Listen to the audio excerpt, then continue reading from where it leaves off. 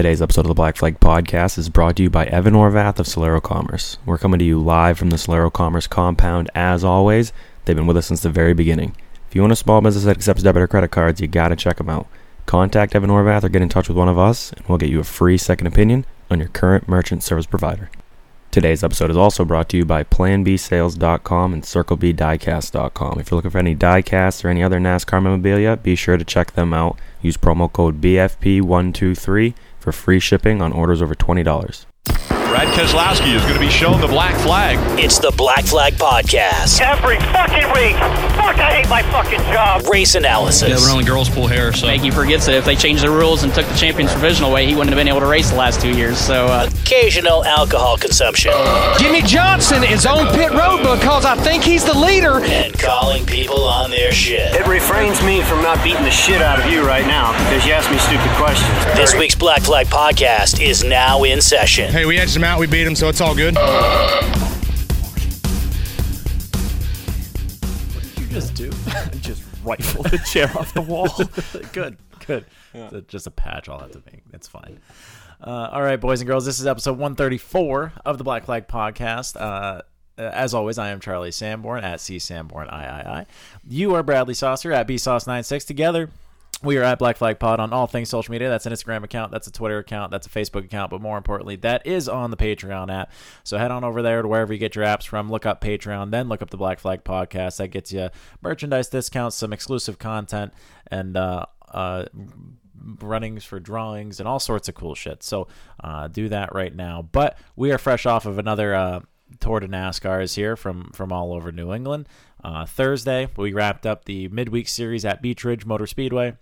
All sorts of people there for essentially what very well could have been the last Thursday Thunder, where we had basically just the stars and cars of the midweek program, where you had your 4-cylinder trucks, you had your bang bang race cars, you had your shit boxes, you had all sorts of cool stuff, and you had a couple, 2-3 more divisions of bang bang race cars. Yeah, we had all sorts of cool stuff, and we were in the bar just being fans, and Turn 5 Tavern was quite the place to be. A Thursday night. Yeah, I'm only a fan usually in general. Only fans trademarked, but yeah, we had a great time. I'm surprised that they didn't run out of beer with the amount of people that were in there. That was like it was very nostalgic to drive into the parking lot. So I got out of work and showed up to Beech Ridge about an hour before everything started. And now back in the day, an hour before everything started was about when you needed to show up. Yeah. Or else, you were either not getting a seat or you're going to end up sitting, in the first 5 rows and not really being able to see much. But nowadays we go to the bar. So a little late, I would say. I was a little tardy. Luckily, we had some friends show up right as everything opened and saved a picnic table, and we were able to have a good time. So it was great to, it was weird, because everyone we all usually show up to Beech Ridge, but half of us go to the pits, half of us are either racing or working on crews, and then half of us and me go to the bar. Well, it was nice that Thursday it seemed that we had the majority of all of us that typically communicate with each other on a day-to-day basis and hang out with one another. We're all at the bar together. It seemed like it was a proper send-off. I think that it was surprising almost how many people were in the stands, because there was about a 60% chance of rain, and it was a Thursday night. And racing did go until about midnight 30, which was interesting, weird, unlike Beech Ridge, but also kind of still nostalgic. Well, I think that considering all the circumstances, I don't think anybody cared. No. It's one of those things where they threw together these last 2 races after we got that bomb dropped on us a few weeks ago. And it was important to have it and just celebrate, something that, hopefully it isn't, but it's looking bleak that, that very well may have been the last Thursday Thunder. So I don't think anybody cared. We were up all night. We were partying. We were having a good time, hooting, leading to more hollering. And it, like you said, it was nostalgic. It was cool to just kind of be a fan. And that's something that I needed. I think these last 2 events here that, all too often we do get very immersed in what's going on, whether it be because of the show or driving a car, spotting a car, working on a car, working in the booth, doing something. But these last 2 shows, I just wanted to be a fan. Where it all started, that was important to me, to not have any sort of anxiety for whatever I was doing. I just wanted to show up to what has been our second home of sorts. I've said it for years, where the only thing that place was missing was a roof for me. And so I don't really need roofs usually, just a folding table, and I'll get the job done. So it was important for me to just kind of go there and just enjoy it and just kind of bask it all in and take it all for what it was. And Thursday night was a special night, but that wasn't the last event. After Thursday night, we boogied on over to, or you did, over to Stafford. I got out of work late on Friday, so I made the executive decision to go up Saturday morning. And we had a time. Yeah, so those who just clicked this show for maybe the first time, we're kind of just recapping our weekends. We do have the now 3-time NASCAR Whelen Modified Tour champion, Justin Bonsignor. 3-time champion. Sorry. Coming up in about whenever we stop running our miles, which won't be that long. We have been accused of talking the balls off of a pool table, but this shouldn't be one of those times. We're kind of just discussing the wake that we were at on Thursday. Yeah, it was interesting to see that, and then transition that over to Stafford, which is, again, its own little world. It's its own community. It's a spectacular place to go to anytime, and it just sucks that it's so far away now. It other than Beech Ridge, like if all my trips to Beech Ridge this year were just wiped away, Stafford would on paper be my home track. Well, which is, you've made the trek quite a few times, which is not necessarily good for the bank account or the stress levels, because Massachusetts is a goddamn son of a bitch on the way to Stafford on this Friday afternoon. You have all sorts of troubles. It only took me about 2.5 hours to get there. You also came down on Saturday morning. Yeah, I don't go at rush hour like you do. No, yeah, and for me to be able to make it to Stafford on a Friday, they do make this great product called Flow Racing, but I haven't really looked into it too much. It's an atmosphere that you got to be at, and it makes the sitting in traffic worth it. But like you said, when you punch it into your JPS on the way, when you're on the way to the racetrack, it says that it's about 2 hours and 35 minutes away. Yeah, mine said like 2:27 or something like that. Yeah, which is great, because that basically means it's 2 hours away. So then you jump, right? Then you jump in. You jump in the car, you go 85 for the first 45 minutes, and you're like, God damn, I'm going to be there in no time. Then you get to fucking Boston, you lock the brakes right up, and you're fucking like, oh, cool, I guess we're living here now. You're going 5 miles an hour, and you're like, God, maybe I'll make it there for tomorrow's races. Like, that's cool.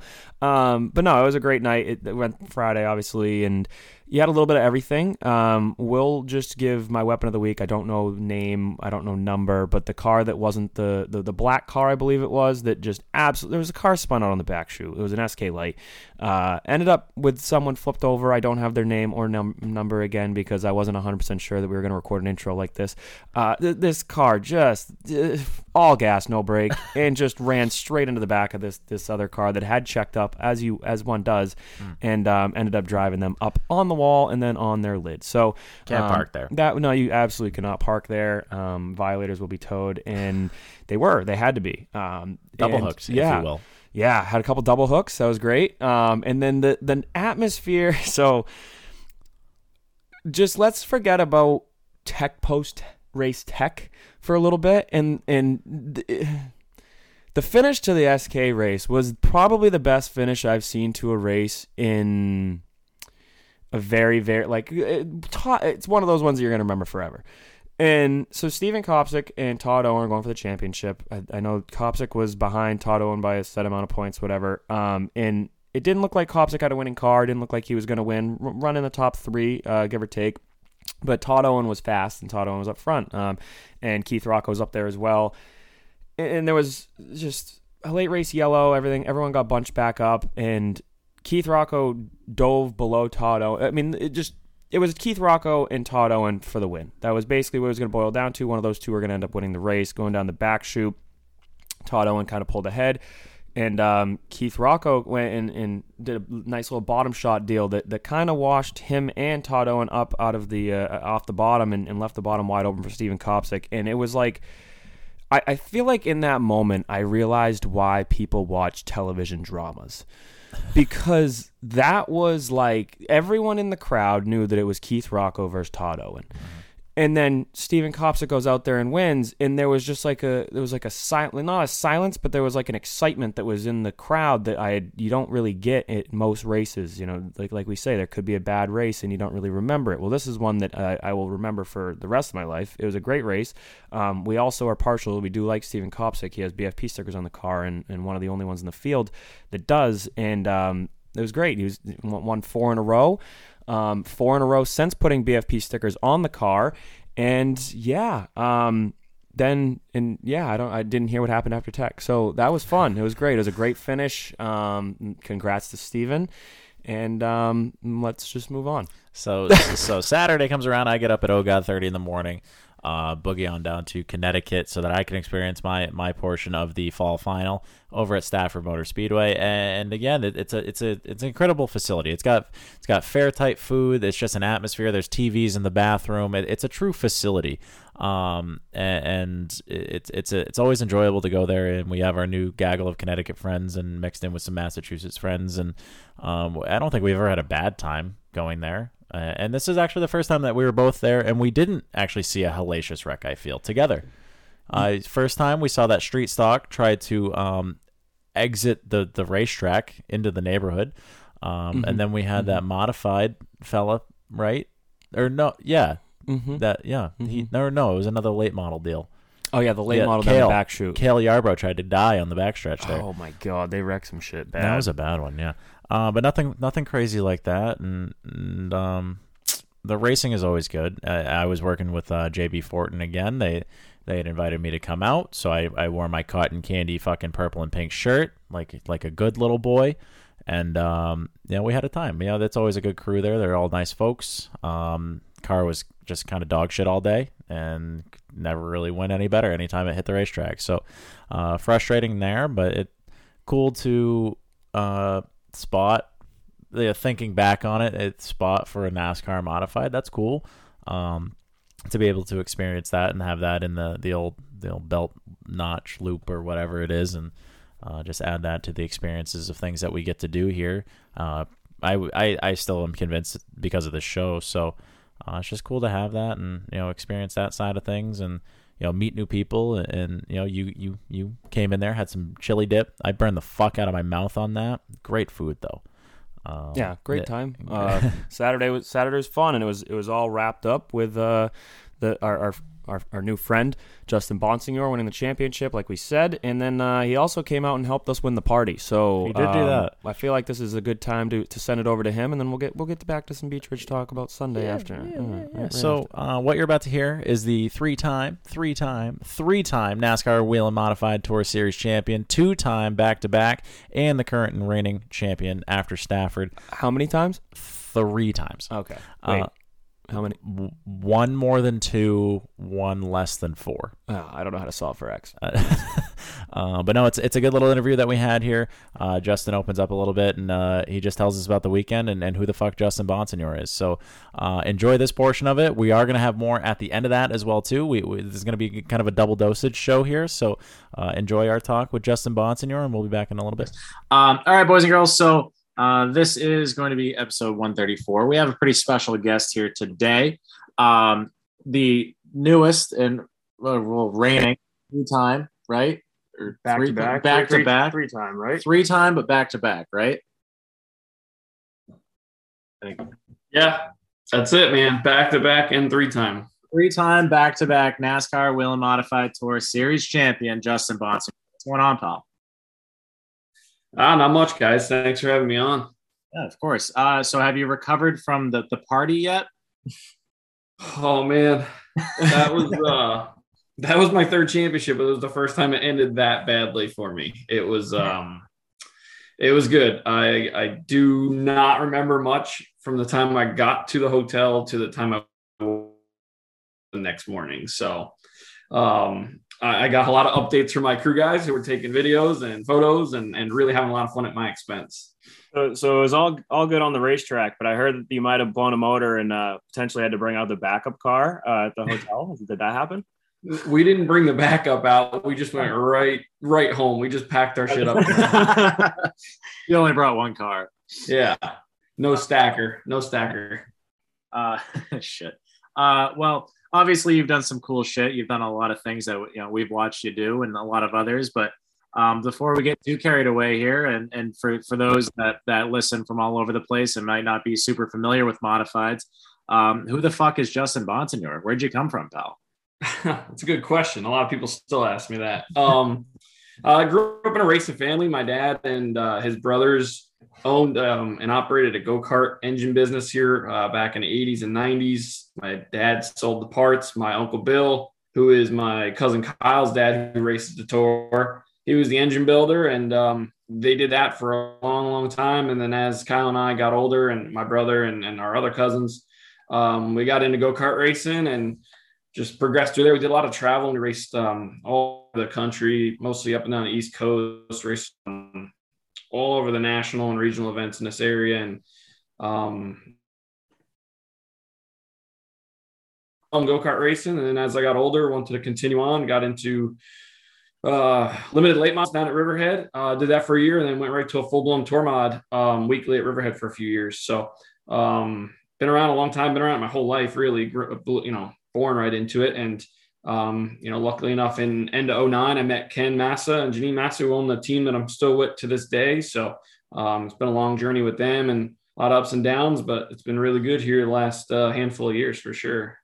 Yeah, you've been able to find a ton of success all over, but never once at Stafford. For what was it, 40 times going into Saturday? Now you're 1 for 41. Is that what it is? Yes, as I eloquently screamed at the party the other night and on the loudspeaker right after the race. It was very, very eloquent. I actually got the video from your spotter Ray today. So that said I had to bring that up. It was, and I quote, I believe, 1 for 41 motherfuckers. So very, very eloquent. Love to see it. Whose idea was it to go down to the party? Was that your decision or was it your crew? Was it a mutual thing? Because when I got the text from Ray saying that Ray actually asked me how the party was, and it obviously was pretty good. And I was very shocked to hear that you guys were all going to be coming down there to hang out. Yeah, so obviously that was the first time the tours ended the season at Stafford. And typically for us, it's just in and out. We come, we race, we rush right home for different reasons, just to get people back to their families and whatnot. And, you know, with Thompson having a clubhouse, we've been fortunate enough to have a couple parties there after winning the championship. And we didn't know or have any idea what to do this weekend. The points were so close. We didn't want to get ahead of ourselves. And there was really no alternative for having a party. So Phoenix, my sponsor, had a huge tent up on the driving range. Most of them had already left by the time we got out of tech and everything. So we went up there, hung out for a bit with Mark, my sponsor, and a bunch of the employees, and had a couple beers, some slices of pizza. And we were well aware of the party that was going on. We just, you know, had to do the right thing with our sponsors. And, you know, I actually got a text from Ron Silk's fiance. She's like, "Where are you guys? You got to get down here. There's like 500 people." And, you know, Ron and his girlfriend, fiance Christy, stayed just to hang out with us. So we ran on down there, and it was like another world. I didn't even know we were still at Stafford. It was just ridiculous where all those people came from. The Green Bus certainly does know how to put on a party. I think it's something that we kind of want to do ourselves maybe at some point throughout different racetracks, but no, it's definitely its own little world down there. But going back on who Justin Bonsignore is, were modifieds always the goal? Was that always what you want? Is that still where you want to be at, or what are you looking forward to in the years to come? Yeah, I mean, when I was younger, you know, first getting on the tour, we had some pretty good success. I had the support of Mario Fieri at the time, and he was really trying to push me to try and go, you know, to the next step. Would have been K&N and trucks at the time. And just the financial numbers it took and really the effort that it took just didn't really entice me all that much. And I never pursued going out trying to raise hundreds of thousands of dollars with that very slim hope. So after a few years of running modifieds, I just was like, you know what, there's nothing wrong with doing this your whole career. And I really, really love the series. I love the community. You know, there's a million guys like you out there, just diehard fans in this area. And it's just a lot of fun, and it's a good community to be a part of. So, you know, Mike Stefanik, Ted Christopher made careers out of being modified guys, and there's nothing wrong with that. So I have no real desires to do anything further. I mean, if somebody came to me like Doug got the opportunity with SRX and then the truck series, if that presented itself, I would love to try it, but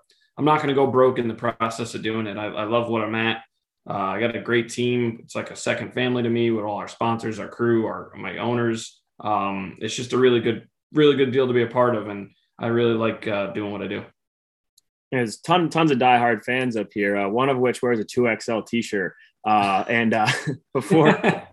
Before the races actually started, I got a text from some of the listeners might know Mike Rainville. His dad actually wanted a 2XL t-shirt. So I came over and so eloquently tried to buy a 2XL t-shirt. And you looked at me and you were like, you wear a 2X? And I was like, oh, no, it's for someone else. And I immediately felt like a dick because then I was like, oh, I just told him that I wasn't getting a shirt for myself.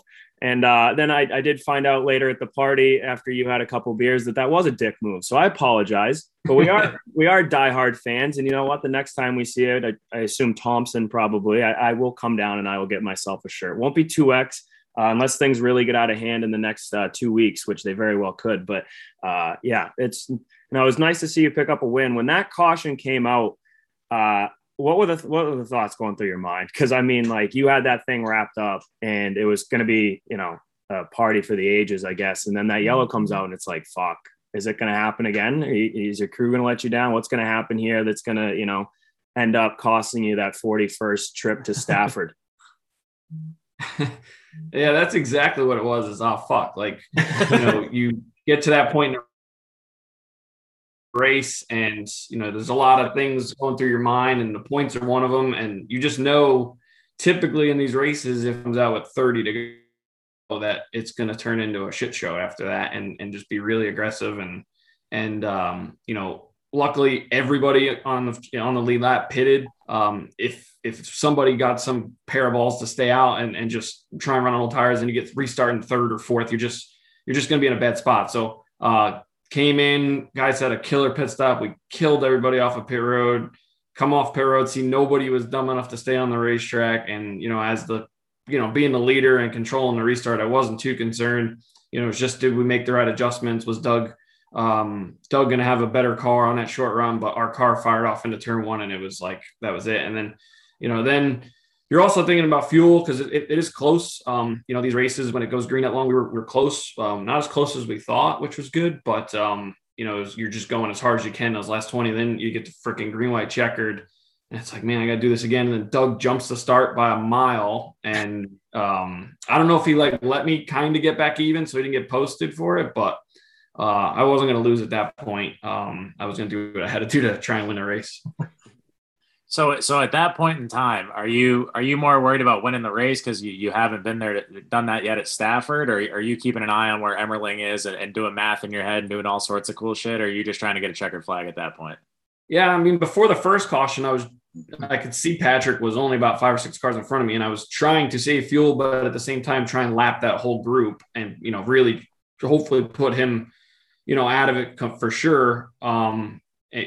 But unfortunately that didn't happen. Then, I didn't see him at all until the green, white checkered. And I look in the mirror and Ray's calling 07 on the bumper. And I'm like, how the hell is he second? He was just 17 or third. He was just 17. But Patrick and I raced really hard and really clean all year. So I wasn't concerned that anything stupid was going to happen. I was more worried if Doug would make some type of bonsai move, knowing that I had to be a little cautious, but our car was just so good. I was able to get such drive off of 2 that they really didn't even have a shot to pull any type of harpoon move. So going to Stafford, you had said too that typically you guys don't end the season at Stafford. Ball that into, again, you hadn't won there yet. So what was the prep like going into Stafford weekend? Like, what did you guys do anything differently? Was your head in a different spot at all, or was it just business as usual? A little bit of both. I mean, we didn't change anything on the car. We basically run the same setup every time we go there. There is some new ideas going around the series right now, but we, being in the points, didn't really want to get into messing with that, because if you unload and you're a bag of shit, you don't really have enough time to put your other setup back in and even try it. So we just stuck to what we know has been working, and the car was really tight all day long, which I felt was going to be a good plus, because the last time we raced there, everybody was sideways, and the car fired off really tight at the start of the race. And then after 30 laps or so, I could see I was starting to come back to the whole top 5 there and just pick them off one at a time. So I didn't really do anything different. If anything, just made sure I was a little more cautious instead of, if you just get a nose on a guy instead of going in there and nerfing him, just take an extra lap or two to complete the pass without making any contact. Cause these guys know you're racing for points. So if you give them any reason to try and rough you back up, they're gonna. That's just the nature of the series. So I just was a little more cautious on that front. But when we were leading with 20 to go, or maybe it's just before that first pit stop or the pit stop, I came over the radio and asked. I said, if they catch me, do I save fuel or do I go for the win? And my crew chief Stone came over the radio. He's like, just go for the win. Who cares? So it's a little bit of both, but you just you got to be cautiously aggressive, I guess, or patiently aggressive. So having that in your ear, though, having the guy on the radio say, "Hey, just go for it," does that give you just a giant boost of confidence and just like, "Hey, fuck it, it doesn't matter," or are you still kind of in your head a little bit? It definitely made it. It got me out of my own head because I'm not worried about the car at that point. I was just worried if we were going to run out of fuel, honestly, and even if he was lying to my face, which if you see him on TV. He was nervous as shit in his interviews that he had on the broadcast. So he totally was lying and just trying to comfort me, but it worked. So I think it just makes you not second guess yourself and worry about things while you should be out there focusing. I got to know. So we had your spotter, Ray Parent Jr., on the show at one point, and I believe, was that your first ever episode listening to the Black Flag podcast and we had your spotter Ray there on? Yeah, that was. He told me that him and his brother were going to be on there, and I'm like, how is Ray going to do a podcast? He doesn't speak at all, which is ironic. Pull the words out of him. Yeah, it is. It is crazy that he is the spotter, considering for the first, half of last season, we could barely get 10 words out of him.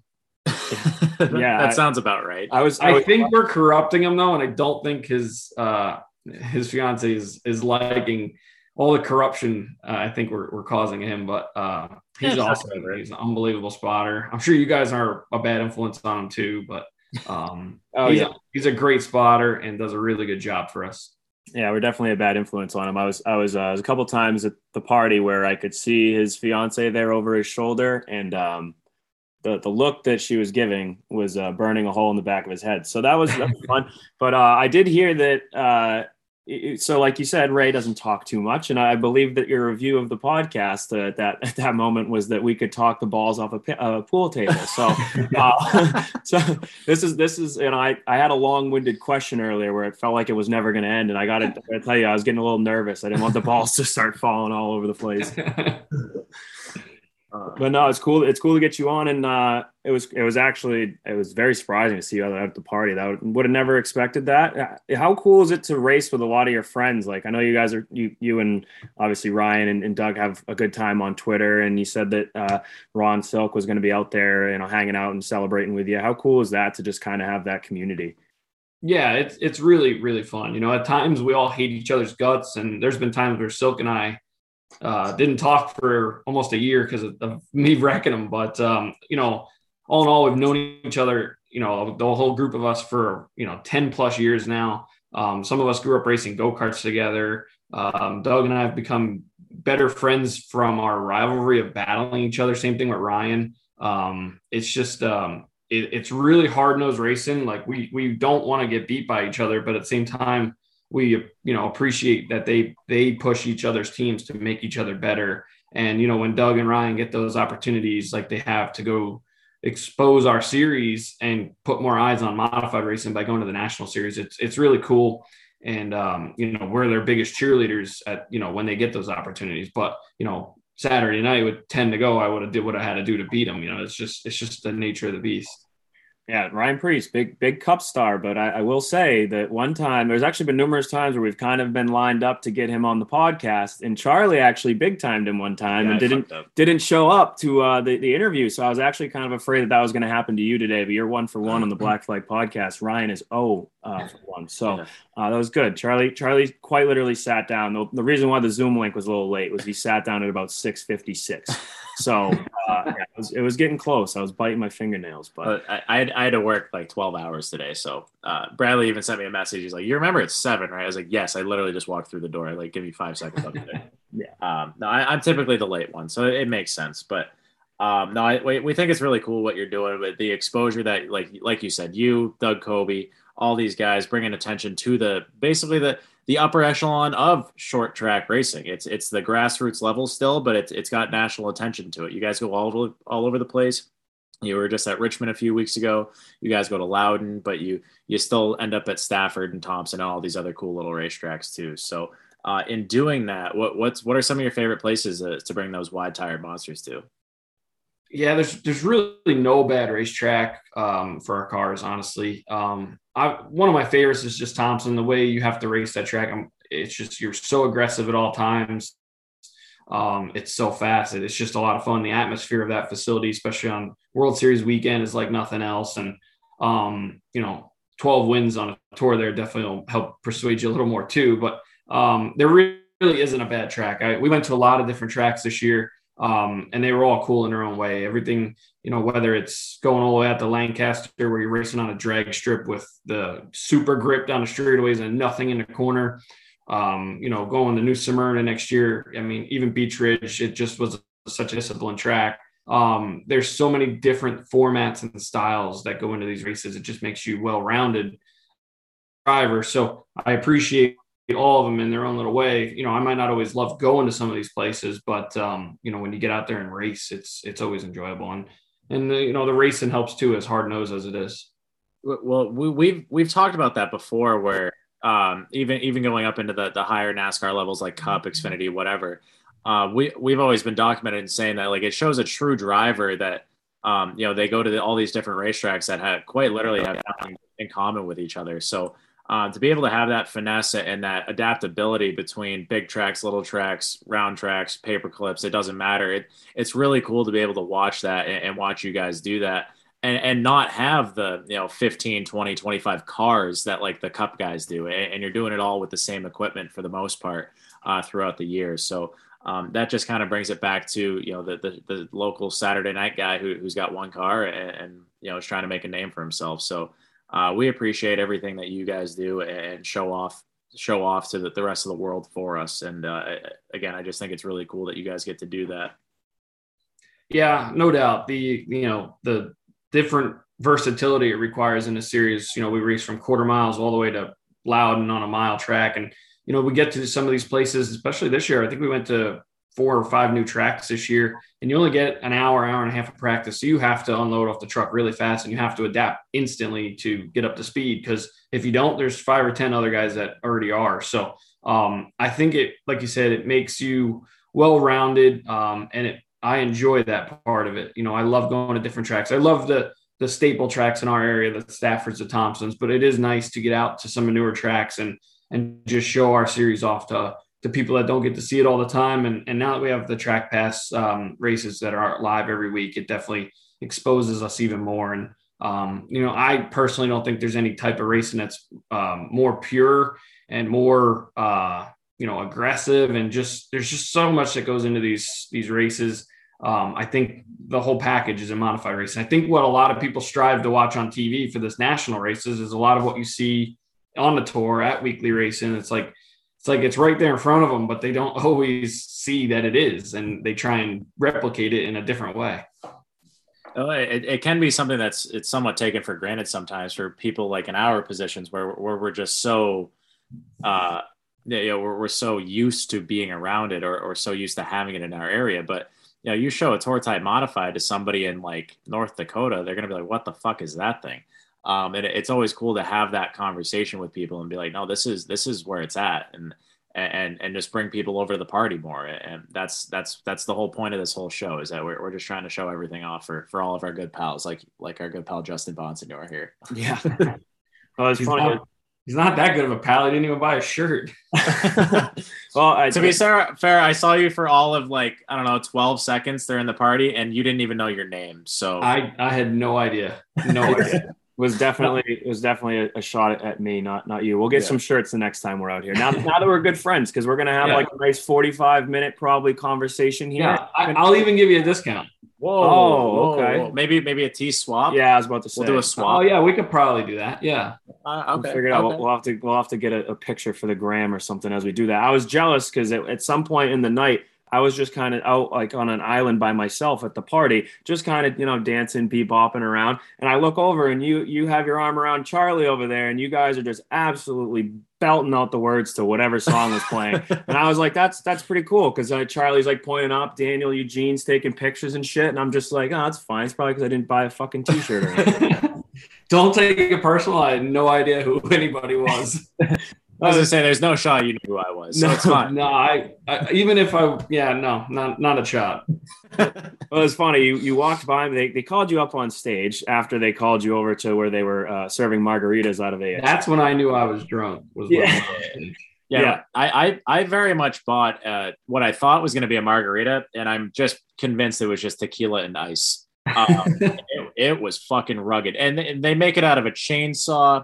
Yeah, you tip the guy, and depending on what the bill is how aggressive your drink is, I assume. And I gave him $25, and I had just straight tequila and ice. So, oh my god, it was a good time, and it always is a good time over at Stafford with all of our Connecticut friends. It's funny that you say that it was a whole nother world, because anytime that we bring, like, this show's premise is like showing how much fun you can have at the racetrack and bringing new people to the racetrack. Obviously, you're not a new person to the racetrack, but that party scene, it is like a different world. Like, just walking in and seeing 500 people and like inflatable palm trees and shit, and they got a stage with people playing music, and it was just the atmosphere at Stafford is unbelievable. And hopefully you guys end the season there every year, because the party only gets bigger and better every single time, it seems like.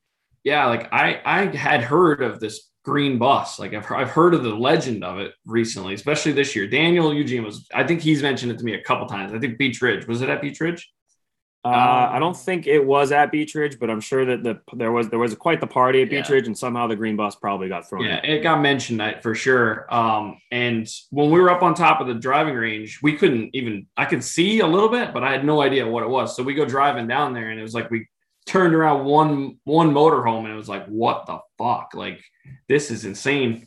And they were like, oh, there's like 500 people down here. I didn't believe it. And then you see that, and you're like, wow, like absolutely just another world. So yeah, they should publicize that a little more, and they probably would have 1,000 people there. Yeah, no, that's kind of the connection that we need to start making, whether it's us hosting the party or the Big Green. I feel like you guys should be the ringleaders of that for sure. Well, we're working on it. The problem is that we do, like, I had a Bluetooth microphone in my backpack. The problem is that 9 times out of 10, you're going to get things that people probably don't want to be posted on the internet said. So it's difficult. It's a fine line to walk. It's kind of one that we're still trying to figure out, but the videos and the pictures do last forever. So those will hopefully get some more people out. Yeah, except for Ray's videos and photos. I need him to delete those, I think. I did see a nice one of you potentially taking a nap on the hotel counter. So so funny story is I'm like always the team hotel coordinator. Like, I make sure everybody's got a room, who's bunking with who. And I knew, I guess I knew at the party when we were leaving that was not going to be my job that night. So the next morning I went downstairs, and they're eating breakfast, and I was talking to my crew chief. I was like, I assume everybody had a bed last night or whatever. And because I was like, I don't even remember stopping at the front counter to even say anything. And I was wrong, because I was leaning on that counter, taking a nice little nap. And I guess I had a nice conversation with the person that worked there, informing them of who I was and that I needed a key ASAP. You probably pulled do you know who the fuck I am? No. I asked if I did. They said I didn't, which I was proud of myself that I wasn't a total dick. I didn't even say that I won anything. I just said what my name was and that I had rooms and that I needed mine first. But I was glad I wasn't a total arrogant dickhead. So the biggest question of the night here is, did you drink out of the trophy? No, we were actually talking about that today. The top of it is sealed in the cup. There's a lid on it. Yeah, and it's like, I don't know if it's glued on or what, but we were looking at the trophy today at work, Ken and I, my owner and his wife, and she's like, why didn't we drink out of this? And we're like, it's got a lid, can't, sucks. The glass bowl was drank out of at the first championship banquet right on stage by my owner. I was going to say, they changed it up this year a little bit. We're typically used to the big candy dish, and now we have just a giant cup, apparently, that you can't drink out of. Yeah, it was very random. They decided to change it a little more modern, I guess. So glad we got the last of the old style and the first of the new style. So that's pretty cool. It's on display at Ken's company right now and looking good for next to the other ones. So, do you have your own little like trophy stash somewhere? You have your own little room, or I'm sure it's a big ass room at this point. But we kind of keep them. I keep the cool ones, the ones I think are like better. I keep the nicer ones. Ken's got a bunch right outside his office at where I actually work out of the same building.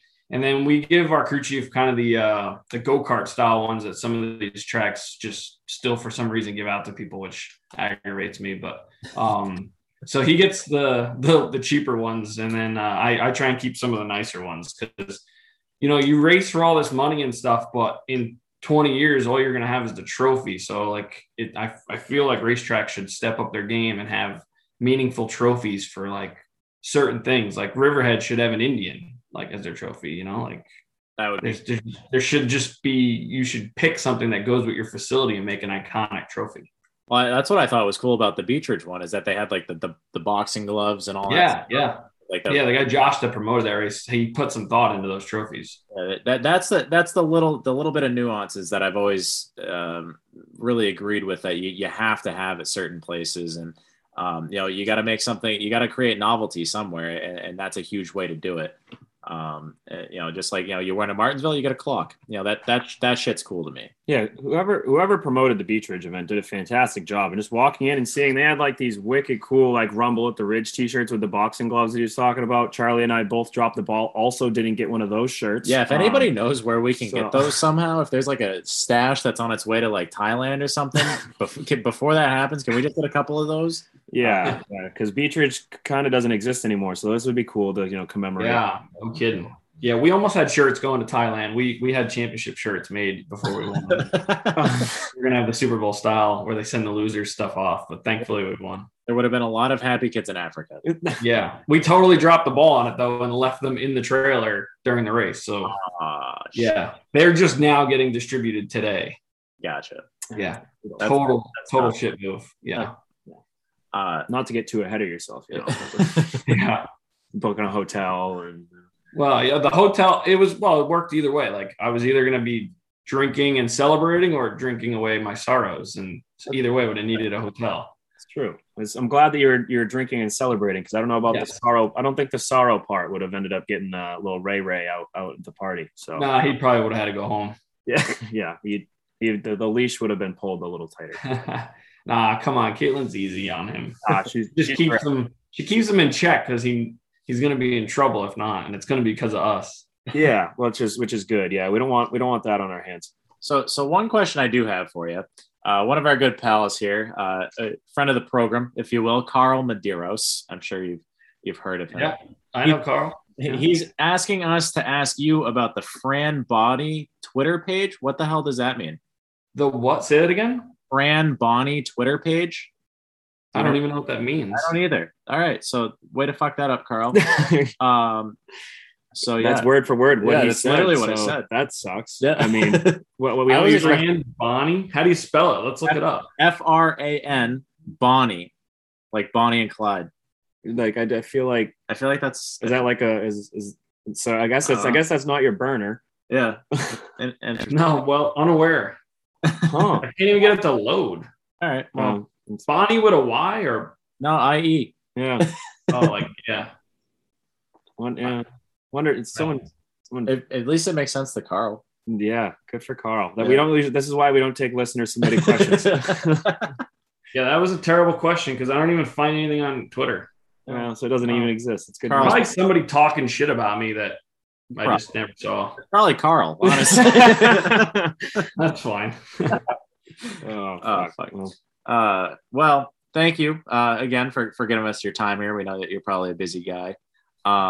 Looking forward, do you have anything planned for the rest of this year? Or are you done? You going to be a spectator? You got anything cool planned that we should be aware of? We got a couple more races. We're going to run a Thompson 300. I guess next weekend that is, not this weekend.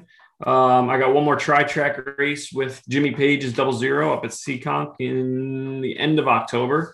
And then Riverhead has the ISO 300, which you guys were at, right? Yep. We have that in November, which will be cool. Kind of struggled a little bit at Riverhead by our standards this year, so it'd be nice to try and make up for the not winning a tour race by winning that race, especially with everything that's going on down here, losing Eddie Partridge and all that. So those are the 3 races left, and then we'll go watch all the indoor races now that I got rid of all my stuff and I don't torture myself with that anymore, but those are always fun. And then before you know it, we'll be at Speed Weeks with Smyrna. So not much of an off season this year, but we didn't race as much, it feels like, as usual. So like, I'm not even worn out and I'm already ready to keep going. So looking forward to Thompson for sure. That's going to be cool to bring back the 300. Never participated in that race, and a lot of history in it. A little bit, be different that it's an open event. Not sure how we're going to stack up against some of those guys with those flamethrower motors, but we'll see if we can at least hang with them and maybe outdo them on old tires or something. So not sure how that's going to go, but we're going to give it a shot at least. Well, we're excited to watch. I know that we'll be at Thompson. I believe that we'll be at Riverhead as well. Hopefully by the time we get to Riverhead, we'll be wearing the Justin Bonsignore t-shirts, and that should help you. That should give you a little boost. Just a couple. That's what it was. That's why I wasn't winning. Yeah. Holding down the beer barn and just maybe giving you a point or two in the right direction. That should help. That would be perfect. I could really use it there. We're going to do our best. All right. Well, again, thank you for coming on. And one thing I do want to ask you, I try to ask this to every person that we have on here just to close it out. But you, Justin Bonsignore, what is it that keeps you coming back to the racetrack? Why is it that you love the world of racing, and why do you keep coming back? That's a good question. I mean, like I said earlier, I grew up in it, so this is all I've ever known. I just love it to death. I love the community, especially, like I said, of modifieds, the people. But most importantly is my crew and my team. I just love going to the racetrack with my team. We have a lot of fun right from the top. Ken and Janine, my owners, Ryan Stone, my crew chief, nobody's safe. Everybody gets their balls busted at some point or the other, whether it's me, whether it's the guy that cleans the car, or even Ryan and Ken. So we just have a great camaraderie amongst us. And, obviously going to the racetrack and being in contention each and every week with fast cars will keep a career going longer. So I'm still pretty young. I feel I got, a good bunch of years left in me with a great team behind me. I keep telling them I'm going to need a new pit crew before they need a new driver, because they're a lot older than me. But I feel like I can do this for a lot longer as long as I'm competitive and as long as I'm having fun. So, it's just great from top to bottom. And, also my parents and my girlfriend and my brother all love coming to the races and supporting us. So it's just a great family atmosphere, and winning never hurts. So looking ahead to all those years that you still have left on you, and you're old and you have your kids bouncing on your knee or whatever. Listening back to this, what do you want the Justin Bonsignore legacy to be in the future when you're all said and done? What do you want people to look back on and think of you for? That's a tough question. I mean, it's not really my place to answer what people think of me, but if anything, I just would hope that people can appreciate, how hard I race, how much I care for the sport, how much I want to see the sport succeed. And hopefully that I'm successful. I mean, we've been really, really doing well the last couple of years. Obviously you'd love to, people to think the world of you, but in this day and age, particularly with social media, more people love to talk shit about you than anything. So, as long as people, feel that I do the right thing and treat people the right way and appreciate the community and the fans and the series, that's more important than anything. If they respect my success on the track, when it's all said and done, that'll be just a little bit of icing on the cake, I guess. Well, I know that we both respected your talent on the racetrack, and I respect your talent now a little bit more off the racetrack as well. So it was cool to hang out with you and just be the life of the party. That was fun. Yeah, that is far and few between. Like I said, that doesn't happen too often. I couldn't believe when I heard them. I was in the middle of watering somebody's tire. And then I hear my name being called over the loudspeaker or over the PA, and I'm like, what the hell am I going to do? Like, they're not going to not let me go up there. And that was the first thing that came to mind. Then I thought that was like totally great. And then I ended it with Rock On, and I was just a total, like just went to shit real quick. Like that was from the highest of highs to just pathetic. It was a lot better than I thought it was going to be, because you walked by me on the way to the stage and you were like, I don't want to fucking do this. And you got up there and you nailed it. I thought you crushed it. I didn't hear the rock on, but oh shit. Well, maybe I just ratted myself out then. Yeah. So looking back on it, it was much more lame. So, but no, it's been great to have you on. Been great to catch up with you, and I'm sure that we'll see you at Thompson and more races down the road. Yeah, for sure. I'll definitely come visit you guys more often now. Sounds good. Rock on.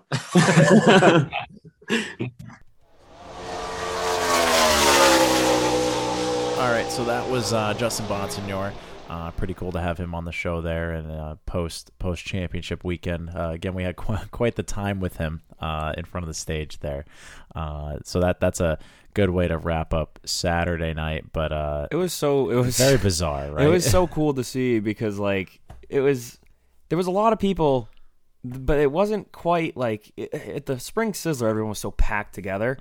And this past weekend, it seems like everyone was really spread out. So there was a numerous times where I found myself by myself, just jamming, singing, dancing, whatever. And then I would just look over, and Justin's right in front of the stage, doing the same thing and fist bumping and shit. And I'm like, that's so. Well, he is close to our age, I feel, right? So yeah. To a certain point, he's just like us. He likes being at a racetrack. He likes racing cars. He likes modifieds, and we like all those same things too. So that was cool. It's very cool that you'll hear later here in an interview that we have coming up. But not very often do you go to a Red Sox game or whatever, and you're having a beer with the winners. So pretty cool to experience that and have that moment with Justin. And seems all too often now that we're having those moments with some pretty significant people doing some pretty significant things, and it's cool to be a part of it all. But that leads us into Sunday a little bit. Sunday was a weird day. Sunday was really hard. Sunday was quite possibly the last ever competitive event at Beech Ridge Motor Speedway. We saw Wildcats, Sports Series, and Pro Series, a typical Saturday show that you would see any other week at Beech Ridge for a weekly show, a program that I have participated in for the last 11 years of my life, between the Sports Series and now the Granite State Pro Stock Series and things like that. And it was hard. And I said earlier in the show that it was one of those things where I had all the opportunities to either bring one of the cars or both of the cars, or spot for someone, or be up in the announcer's booth, but I didn't want any of that. It was something to me that was special enough to where I started off there as a fan, sitting up off of turn number 4, eating chicken nuggets with my grandmother, watching my dad race, and learning the cars and stars of who Beech Ridge and what Beech Ridge Motor Speedway is. And that's where I wanted it to end. I wanted to just take in all the sights and sounds and smells and hang out with my friends and have a time. And I was kind of a loner most of the day, and I was okay with that. And I think I needed that. Typically you and I are together, doing stuff, and I was just doing all sorts of stuff. So I was in the pits. I first walked in, and I saw Dave Charest's old car. Steve Benacasa just bought it from the Sports Series from Dave, or for the Sports Series from Dave. And first thing I did was I walked right in. I started putting numbers on it. Matt was helping him. Matt's helped me the last 10 years or so, and cool to have that moment with Matt and him helping Steve and getting that car back up to snuff, where it's a car that we both have a lot of experience with and a lot of knowledge in. And I was the last one to race it, honestly. And leading the race too. So that's pretty cool to have that. And then started moseying my way on through the pit area, and kind of set up camp at mom and dad's trailer, or Kristen and Smitty, and just again watching it all. I said hi to Rusty and just looked at all the cars, and made my last little visuals of what a full on race day is like. And Smitty's out there, and he goes out in the first practice, and he let Nate drive in the second practice, which was pretty cool. And I'm just sitting there, and I had no intentions, I had no interest, I had no desire to drive anything on Sunday. And Smitty came up to me, he points at me, he's like, "You wanna?" I was like, what do you mean? He's like, you want to drive it? I was like, sure, fuck it, why not? So I went out to the truck, I grabbed my gear bag, I grabbed my helmet, and what I thought were going to be my last laps at Beech Ridge was in a legend car, where competitively that is the case. The last race I was in at Beech Ridge was in a legend car, where pretty full circle moment there, where my dad's first race was in a legend car there, so that was cool to have, and I was okay with that. I had come to terms with that, and Smitty offered up the last ever Sports Series practice in the number 1 Sports Series, which that's been my number forever. I was the number 1 Sports Series car for, again, about 10 years. And, Smitty and I, a lot of people don't know this, but when Smitty knew that he was going to come back and race, we had a handshake agreement, because I knew that I was going to do the throwback to my father in 2020, because it was going to be the 20th year that I had been racing. So that's where the 23 came from, that red, white, and blue scheme that we had. It was all throwback to my father. We had a handshake agreement. Again, this is all pre-knowledge of what we have now, but it was a handshake agreement of, hey, let's do it. Let's get you back in the 1 car. There's only one stipulation. It has to look like the Batmobile. He was all for it. So that's where, why the car was black and, yellow and red with the 1 on there. And it was cool to have him in there and experience racing with him next to that car. That was always really cool when we were side by side in 2020. And, from there, the things with the super late model progressed and kind of came out of nowhere for the most part, and changed plans for this year quite a bit. And, he had kept it, because I said, if anybody's going to have it, if I'm not going to be in the Sports Series full time, I'd rather have you have it and know exactly where that number is and where it belongs. So he raced it all this year. He won his 4th championship in the Sports Series, one of only, I believe, 8 drivers to do that, which is incredible. And he offered up that last practice, and I went and grabbed my suit. I wore my throwback suit to my dad, the white one with the red stripes on the arms and the helmet that looks like his, and I went out there, and now I can say that the last ever laps I did or participated in, drove around Beech Ridge Motor Speedway, was in a number 1 Sports Series car. So that's pretty fucking cool, and that was pretty special. And I appreciate Chris for asking me if I wanted to do that. That was, again, a really special moment for me. I remember coming up off of turn number 4, and the flagger gave us 2 to go, and I knew right there that was going to be the last 2 laps I had around the place. And started having a moment while I was driving. The whole day was pretty emotional. I went off and gave us the 1 to go, threw the checkered out, and I went down pretty slow pace, and I was the only one left on the track for that practice. I took an extra cool down lap, and I just went really slow and just kind of took it all in and pulled off, and cried like a little cunt. Yeah, once I pulled the car in, I got out, and I will always remember that moment, and that was, again, incredibly special, and I'll never be able to thank Smitty for letting me do that enough. It's something that I'll hold very, very dearly to me. There's pictures of it. There's a video of it. So that's something I'll be able to have forever, and that's something that means a lot to me. And that being said, we went out and we watched some racing afterwards. All 3 shows were incredible, by the way. The Wildcat race, they put on an absolute heater of a show. Rob Herrick, who apparently had not won at Beech Ridge Motor Speedway since 1994. He is known very much for bringing damn near, or if not the prettiest race car to the racetrack, but he's always by himself. He's a one-man crew. He's got a gorgeous-looking race car, and he goes out there, and the show was pretty much dominated between Billy Childs and Skip Stanley. They were putting on a show, but towards the end there, they started beating and banging, and Rob never let them out of sight, really. He was only maybe 5 car lengths back, running in 3rd, and he got kind of fucked up in a restart and fell back to 5th and started charging his way back up. And Bobby and I were standing next to each other on the hill. We're like, wouldn't it be fucking cool if Rob finally pulled this off? And we're like, fuck, he's staying with him. He's right there. And then Billy Childs and Skip Stanley kind of started playing fuck games and got into each other quite a bit. And Rob takes the lead. Yellow comes out.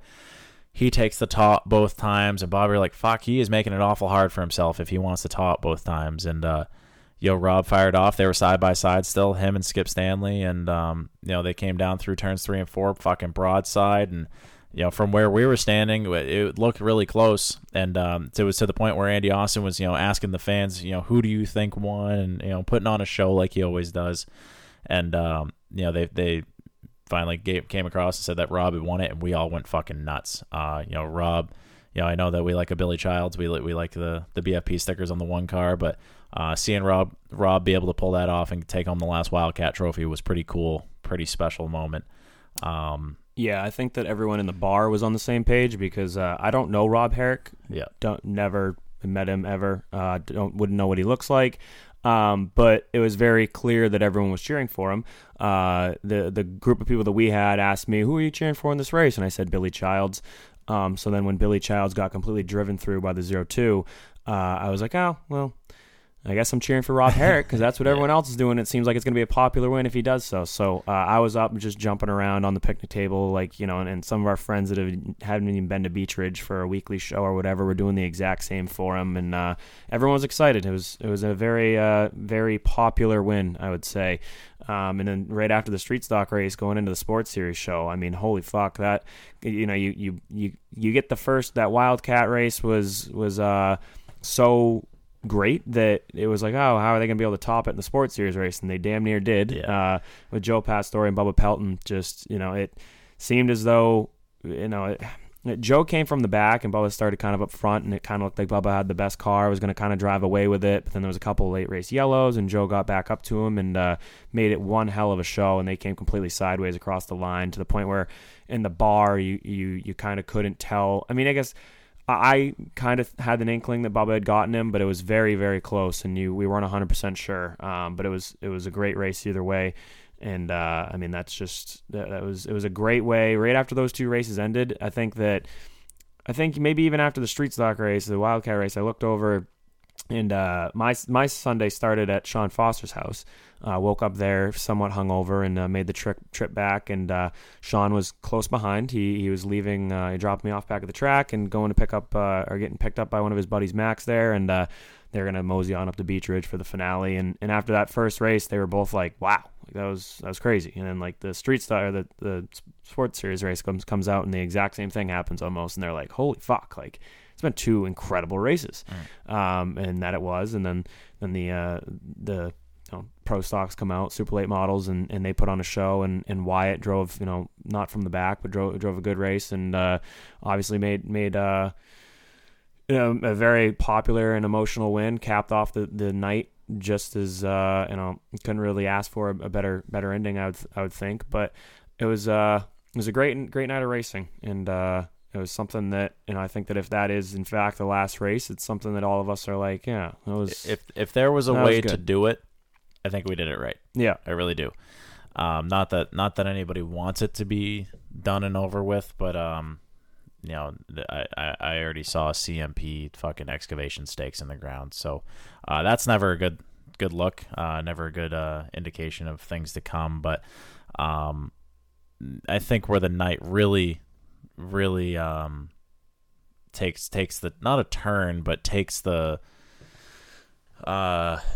the special moment is everything had happened. I'm sitting in the stands again, same spot where I used to sit with my grandmother, and just watching. Usually I'm right down on the racetrack there, being a part of Happy Half Hour and watching all the cars come out in the pits and just watching it and I just sat there and I looked and I'm watching all these people and I just waited till they all left and I took a picture of the racetrack empty. And it was the moment that I needed. I had several moments that whole day, but it was hard. It was really hard. It still is hard. It's just shitty. It seems like a giant waste. It seems like something that didn't need to happen the way that it did. It seems like something that could have been potentially prevented. But that's not a decision for you or I to make, unfortunately. And from there it became quite the party. Actually, we went into the pit area there. We hung out in Kristen and Smitty's the trailer there, and he's got speakers. We were playing Kamaz. We were playing all the tunes that Beechridge is known for, and having a time. And we stole a golf cart.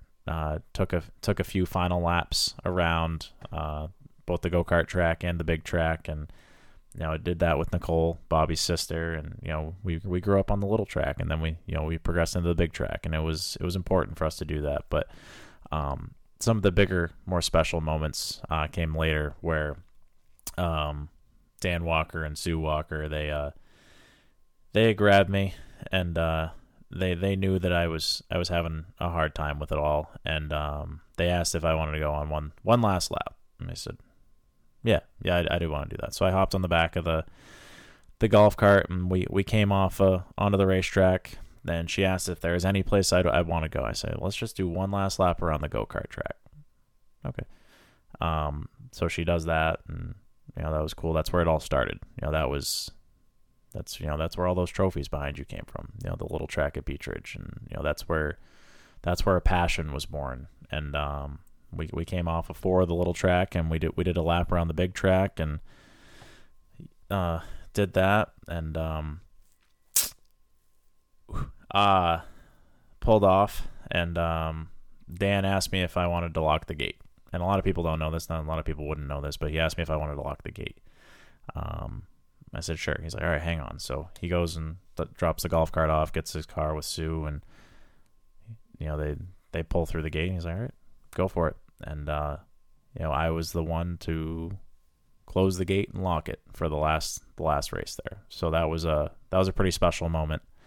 Hard, very hard moment, but there was all sorts of moments. After sitting in the stands, I'm sitting there with Jeff Walker and Julie, and Lindsay had found us all because we're sitting there, and I saw you idiots down there shotgunning beers on the start finish line underneath the flag stand, and having your moments and doing some cool stuff, and pouring one out for the homies there. And Jeff was having a really hard time too, and I just looked down. I was like, "You want a beer, man? Let's go have a beer." He's like, "All right." So we all walked down there to the start finish line. We had a beer, and one of the harder parts was seeing Ethan there, Jeff's son, and he started bawling his eyes out because he realized that he's never going to be able to take a lap around the same racetrack that his dad did, or his grandfather, or anybody else. And he starts losing it, Lindsay starts losing it, Jeff starts losing it, Julie starts losing it. I'm like, holy fuck, like, it's just heavy, it's a lot. And I don't know what prompted me to do it, but I whipped a Sharpie out. Those that don't know, I always have a Sharpie on me, and I just signed the start finish line, and I did like a Indy kiss the bricks deal, and that was my last moment. And just as we're all kind of taking it all in, they shut the lights off, and that was it. And then that led to locking the gate. So it was hard. It was really hard. It's shitty. It's it's the second home is gone, and that sucks. But that being said, I don't know if you have a different version or if whatever yours was like, but it was cool to just be a fan. That started off being a fan there, progressed into go-karts, progressed into the Thursday series, progressed into NASCAR night, doing the sports series, winning big races, winning races, doing well in points, going to the banquets and meeting friends and family, and meeting people that are for sure going to change the course of our lives, for sure, if that place did not exist. So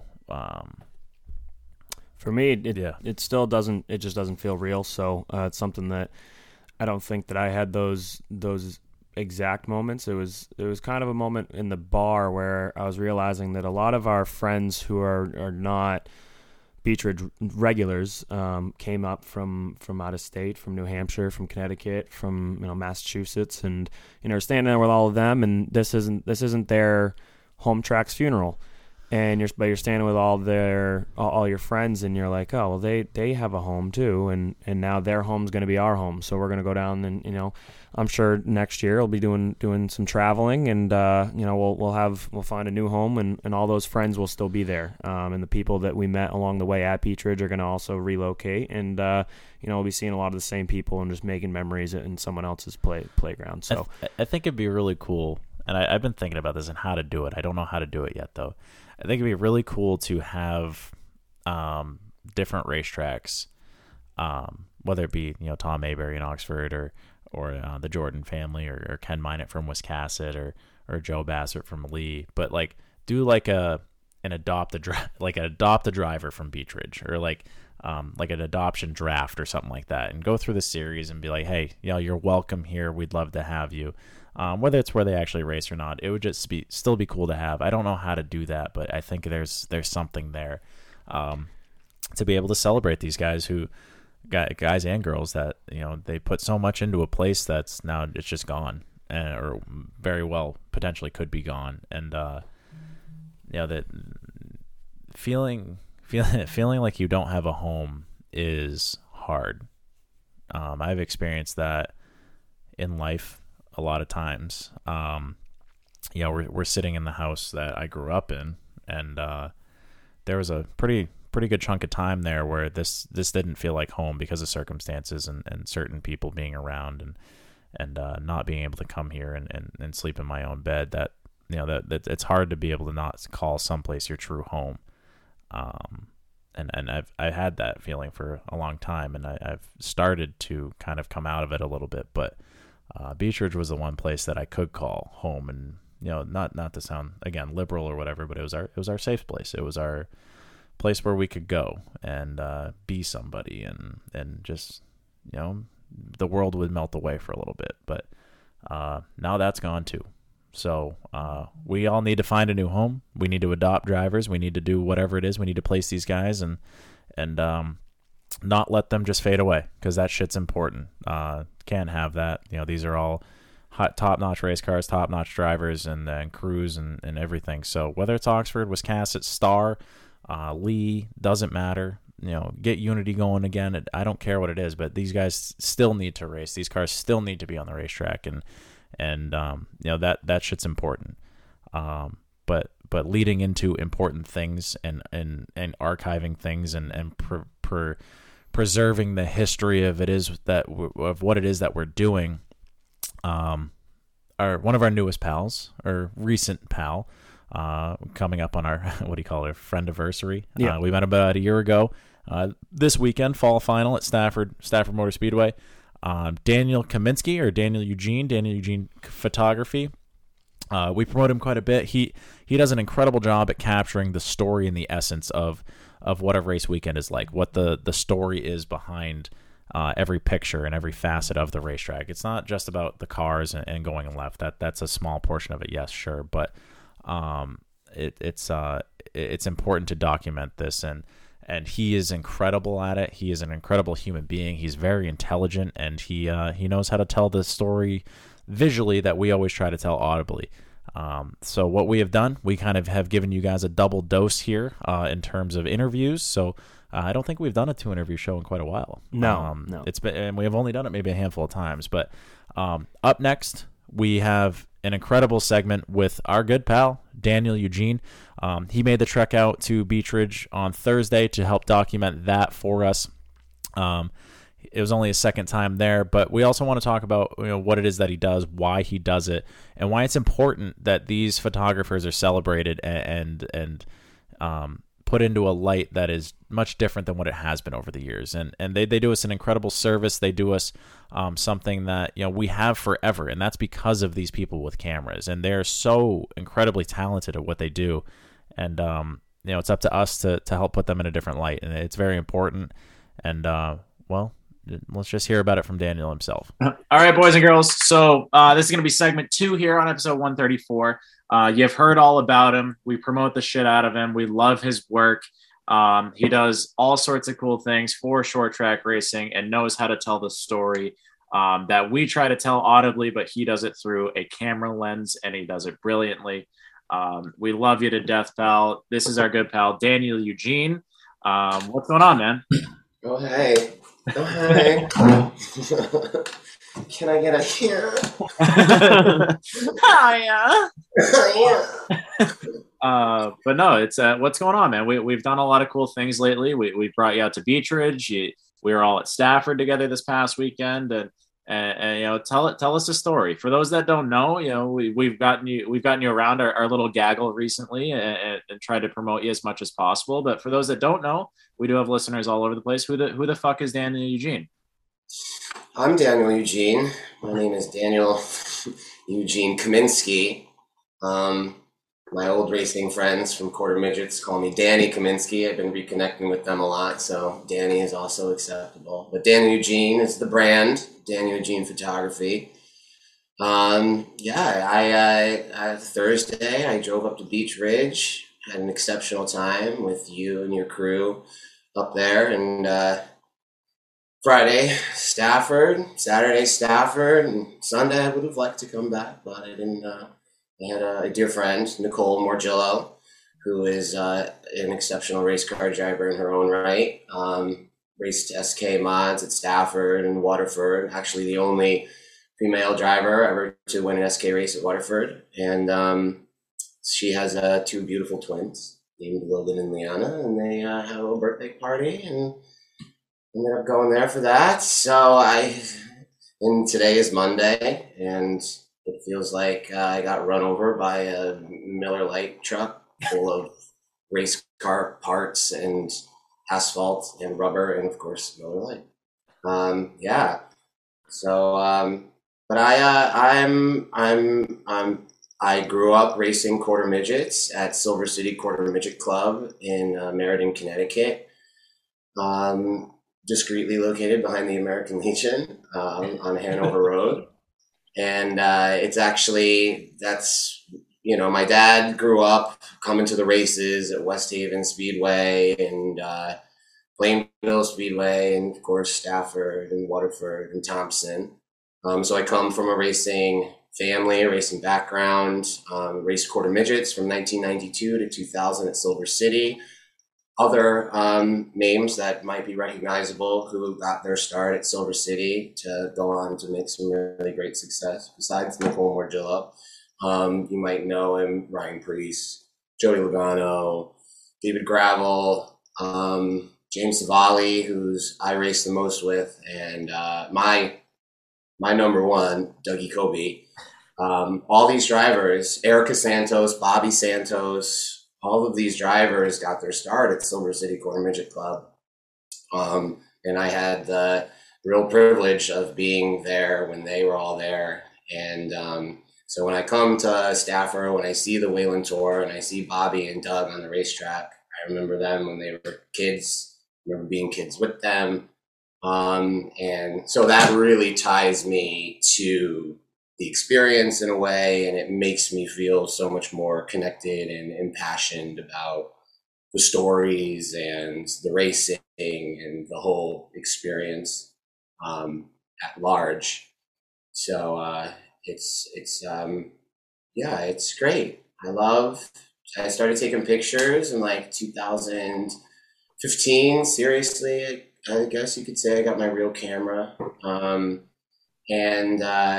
Sort of just then I come into the racetrack, bringing the camera with me.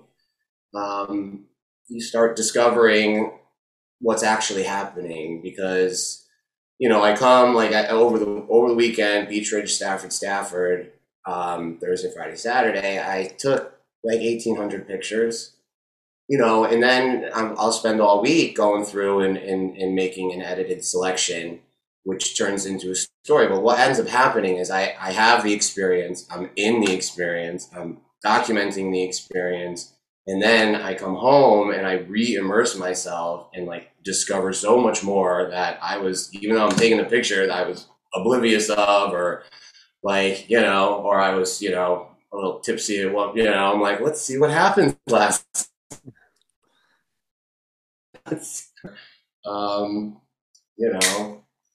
Hours, midnight to 3 a.m.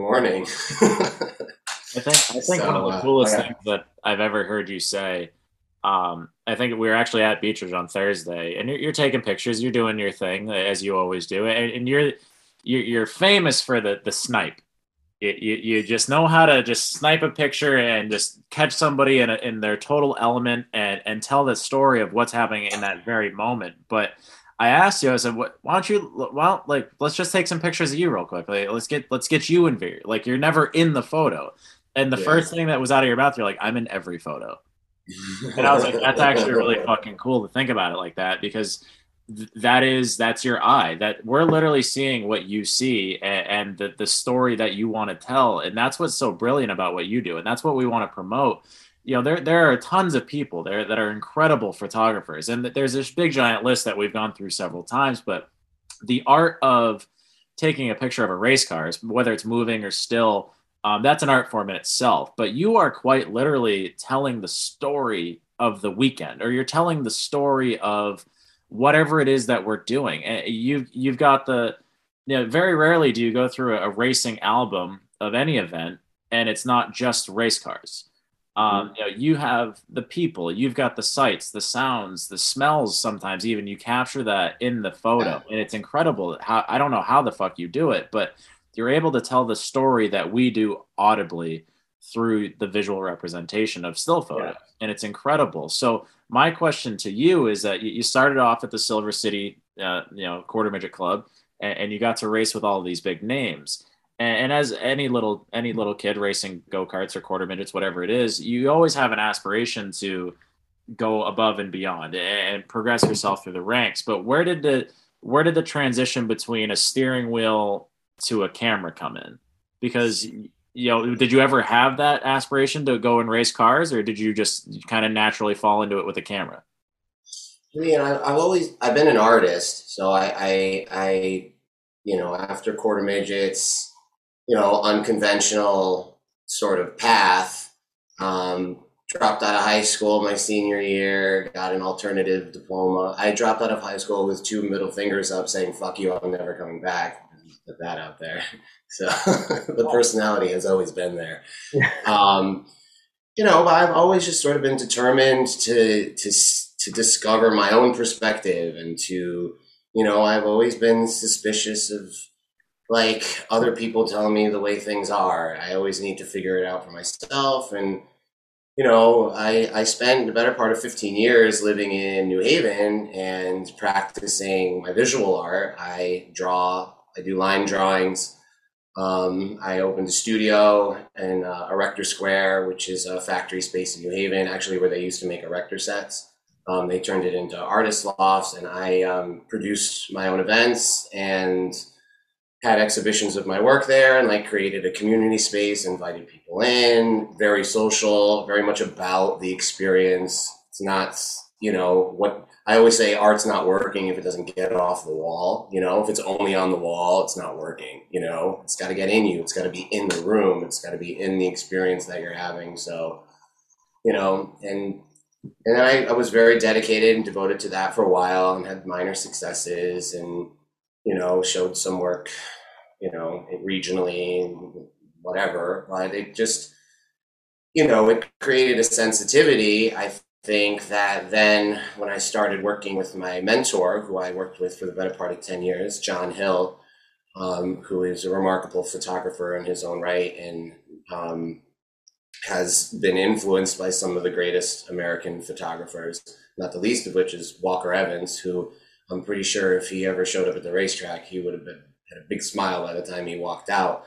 But Walker Evans was the type of guy who would take a picture of the corner of a room with a plant on a table, and it would tell the story of the whole house, and you'd look at it and you're like, why is this such a shocking image? It's literally a plant on a table beside a couch in a corner.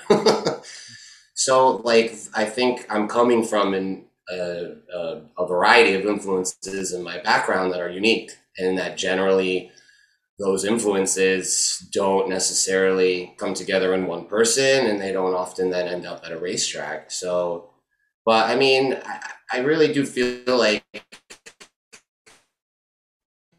going fast and sort of triggered something in me. Like it opened a gate in me that if I'd never raced, never would have been open.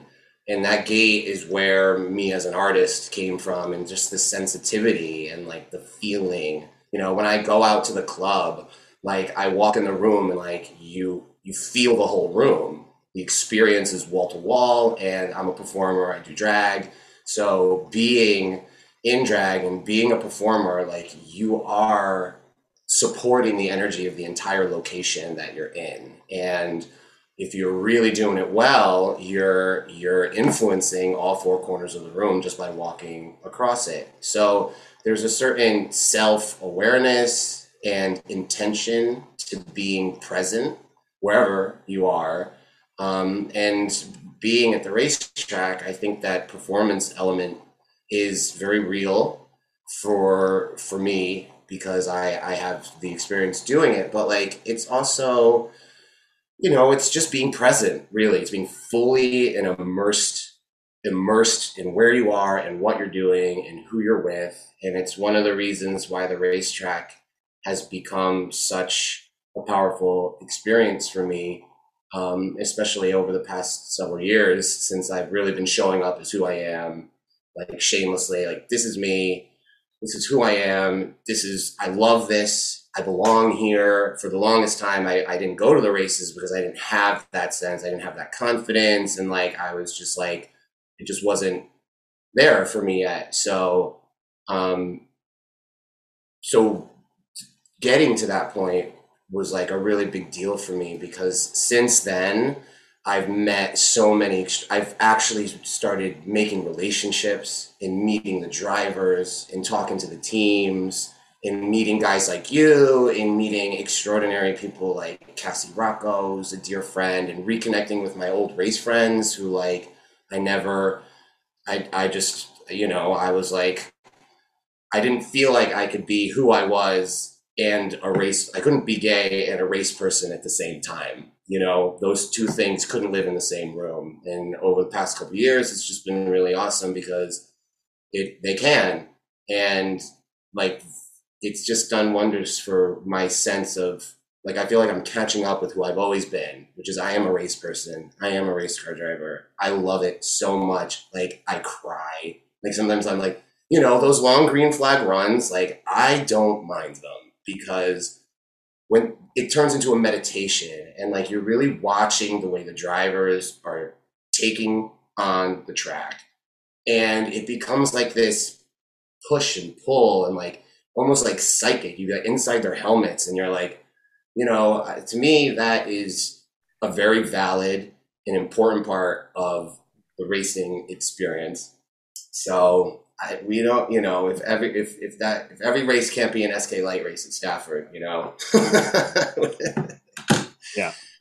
But that, I don't know, that gives, it's a little bit of a tangent there, but you know, being the story that takes place at the racetrack is, and we've talked about this, Brad and Charlie, like 10% of the story is on the track, maybe 10. I feel like that's even a generous number, right? And really 90% of the racing experience happens in the pits, it happens in the stands, and it happens in the campground with the people who show up for each other.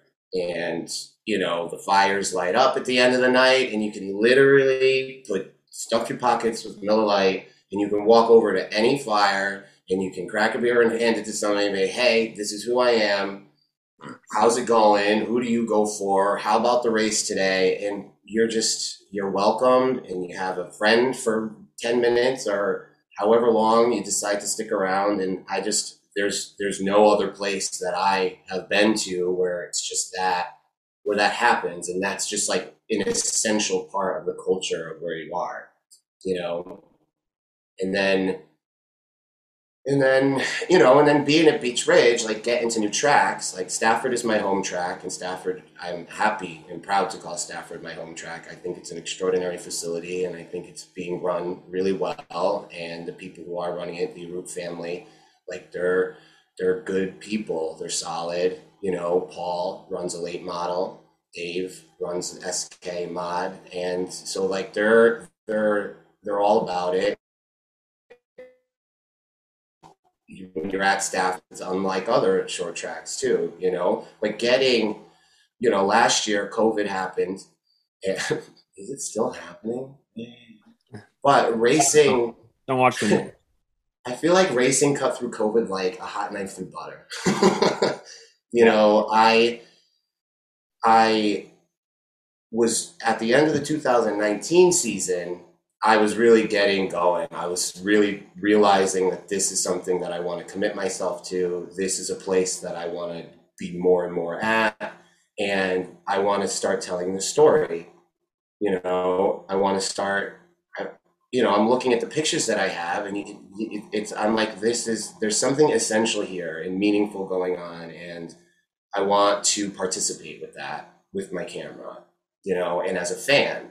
I never wanted to compromise my fan status to be a photographer at the racetrack, and like this year was the first year I ever went in the infield at Stafford because I got media credentials this year.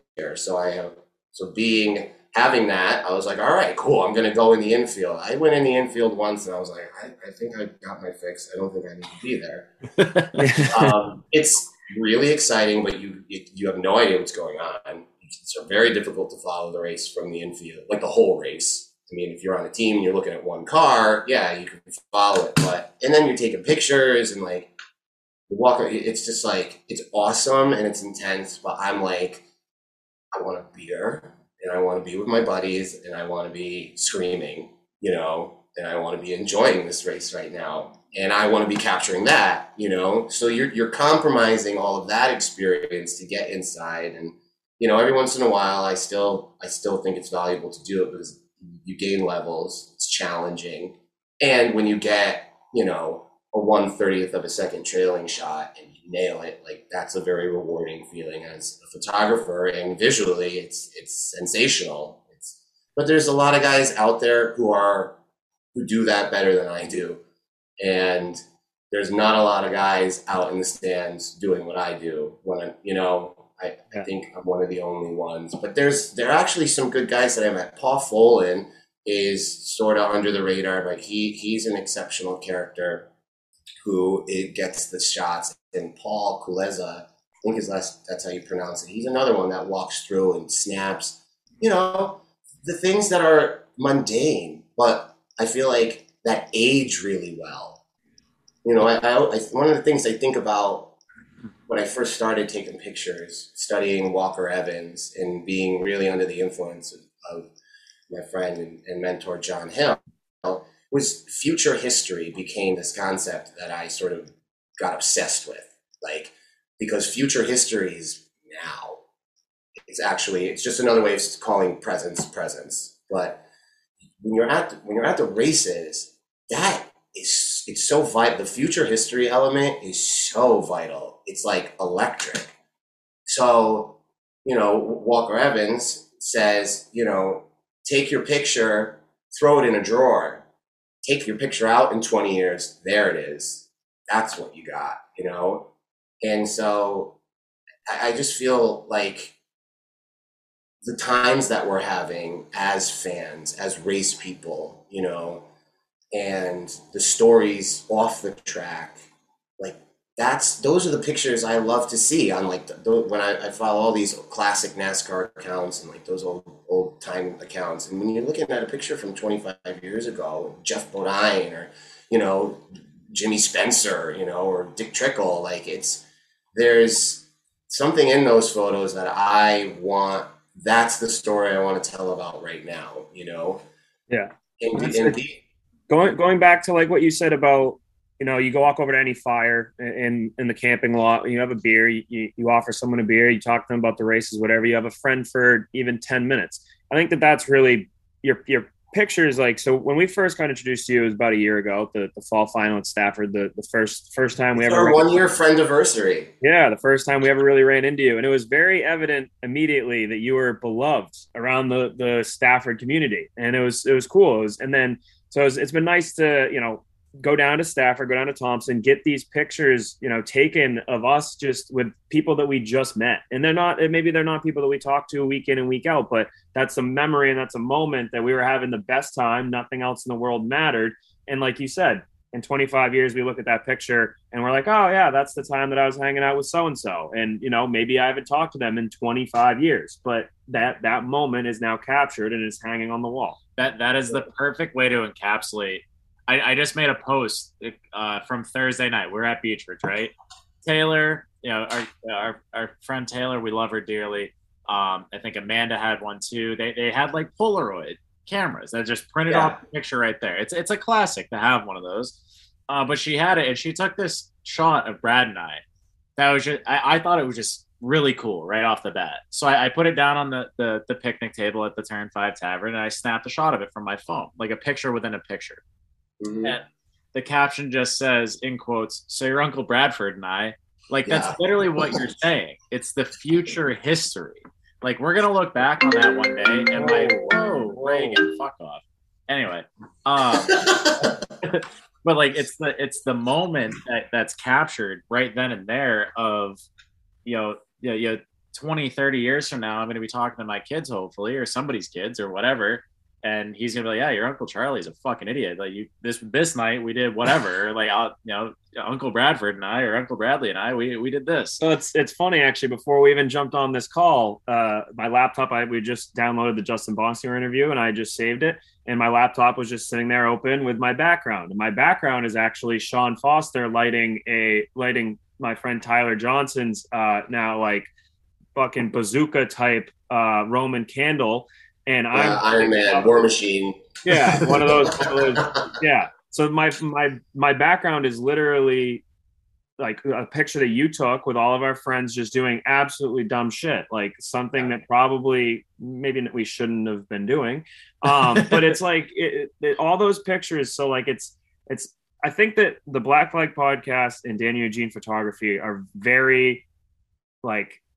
They coexist very well. They're parallel. Very parallel. So like we're both trying to do the same thing. Whereas like the 90% is like off the racetrack, 10% is racing, whatever. Like it's kind of what we're doing and what you're doing at the exact same time. And you photograph what we're doing, and then we have the audio programs that help try to get people to the races and promote this atmosphere that is so. It's like a drug. It's like you. It's so much fun. It's like you can go to the racing, and if you have a bad like we say, if there's a bad race, you maybe if you just go for the race, you're going to remember that there was a bad race, and maybe you don't go back next time. Well, if you go to the race and it's a bad race, then you have the best time ever in the parking lot. You're going to be like, oh, I can't wait to go to the races. And it's not even going for the races; it's going for the people and the atmosphere and the drinking and the fires and the just having a good time with those people. Yeah, I mean, it's the storytelling element as well, because like it's, there's a narrative to the day, and that's one of the things I like. I'm not so much interested in taking one great picture and the one picture sums it up. I like the slideshow, and I like the in between moments, and I like the downtime that is just true to what goes on, and then it builds, and then and you sort of travel around the whole space. And I like showing that because I think that is really engaging to a potential fan. I think that is an extremely marketable angle for our sport because people might not understand going fast and turning left, but people understand a good time and good people and, like good track food, like festival food, whatever, and good drink and good company. So it's just that's my natural inclination anyway. But then I'm just thinking about it, like our sport is in a really interesting flux period. I grew up in the 90s. I grew up watching like the nadir of NASCAR, and I was racing quarter midgets at the nadir of quarter midgets, and it even went on a little after me. And you had huge car counts, and you had extraordinary competition that created drivers like Doug Coby and Joey Logano, and so it's like, and I've recently gotten back involved with Silver City with my buddy Johnny Morgillo. We started an alumni association because we didn't have one, and like we were all wayward. You graduate home and you root for the guy that you knew when he was at the track, you know? So we started a program, and Silver City had really low car counts, you know? It was looking sort of a little dire, you know? So we came in and we started an alumni association, and we rallied over 600 Silver City Quarter Midget alumni. That track has been there since the early 60s. And now all of a sudden you have a conversation going on between 3 generations of Silver City alumni, and people are showing up at the track again. And we started a driver development program, which is a car rental program, so that people don't need to invest $5,000 in order to just try it out. It's a $400, you rent your car for the year, car is race ready. And I traveled down to Cumming, Georgia, home of the 1999 Eastern Grands that I raced at, to acquire like 10 cars from Jody Talent, who's a Quarter Midget alum and very involved in Quarter Midgets, still down there with his kids. But like, we did all this work, and now basically, long story short, the track membership has doubled, and we're looking at 2022, and a track that had 30 members in 2019, in 2021, very realistically, it's going to be just short of 100. And like, so like, this is the type of, like, we need to look at our sport and like, and just be like, content. This is the content.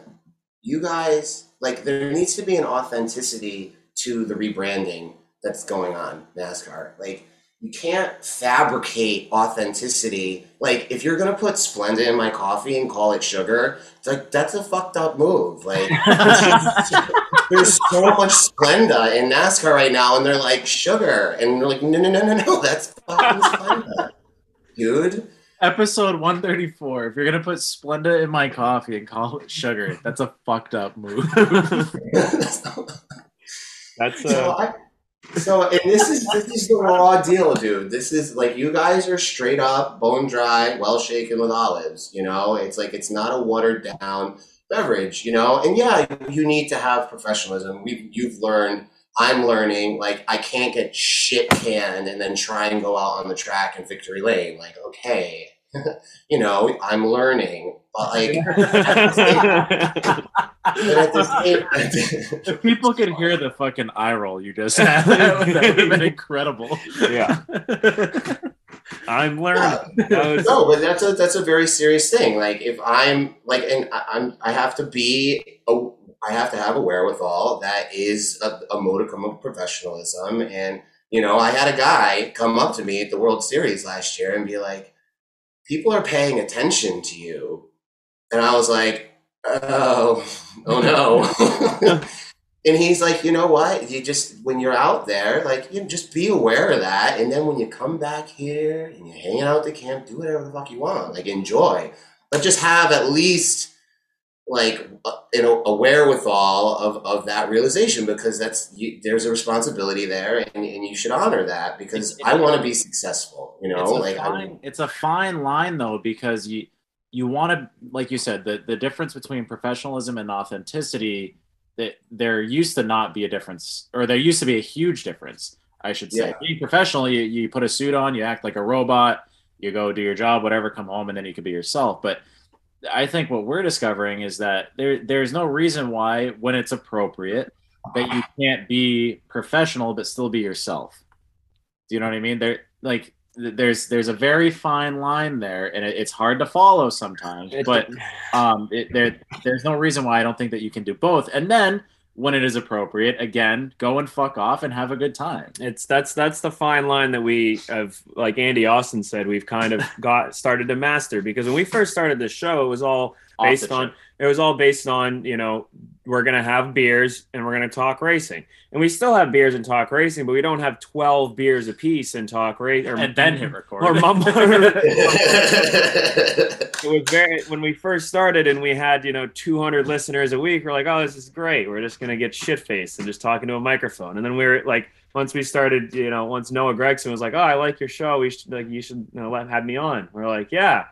We should stop doing this. Like, I think we should probably change our ways. So it's kind of the turning point that we needed. Once the digits of listeners went from 1 to 2 to 3, and then it was in 4, we're like, oh, fuck. All right. Yeah.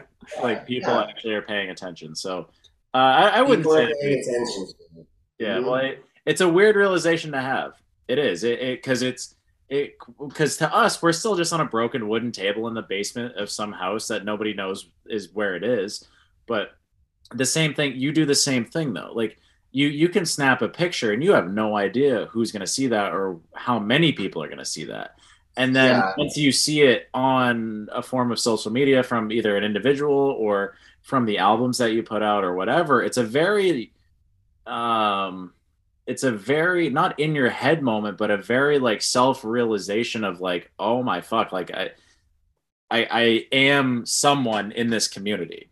And that's part of what we talked about in the episode with Andy Austin and talking about Beechridge, is that it brought us, it was a place that, you could be a mailman, 8 to 5, but when you walk through the pit gate there, by golly, I am the number 19 Mighty Truck, or I am the, number 1 sports series, or whatever it is. I am somebody here. And that's important. And it's important to capture that too, because for far too long, and it's far too many places, there isn't any documentation of a lot of things. Yeah. There's a lot of things like, Oxford Plains Speedway, who won the Saturday night show, July, whatever, 1982. Nobody knows that. But every time that we go out and do this, or you're there to visually document it, 10, 15, 20 years from now, there's quite literally an archive of something from the weekend, or from a moment that was important to somebody. Even on TV, ESPN, Classic, they play fucking college football games from, the 80s. I don't give a fuck about that, but somebody in that game is probably watching, or somebody that was at that game might be watching, and that's the shit that's cool to them. So we're doing the same thing, just on a different medium. That's all. Yeah, absolutely. And I mean, I think something sort of, whatever the fate of Beechridge is, it was alarming. There was something so shocking, like at large, about the realization of the fragility of things. I was so emotional all weekend because of the effusive energy and all the feelings that were just in the air at Beechridge on Thursday. Like it was a really human moment, and like it sort of stand out in my mind. It's like this just symbolic, mortal, like we're all gonna die someday, like things aren't forever, like we only have right now. So and as somebody who takes pictures, like it reinforced my sense of purpose, especially at the racetrack taking pictures. But just like the reason I want to take a picture to begin with is it might just be what's left, and like my auntie came over for dinner the other day, and she had a handful of pictures of like my dad when they were kids, and his oldest brother, who I never met, Uncle Billy, who passed away before I was born. And like, and it just like, it just fills you with a certain humility. And like, I want to carry that with me at all times. Like, I don't want to take anything for granted. And especially at the racetrack, because it has become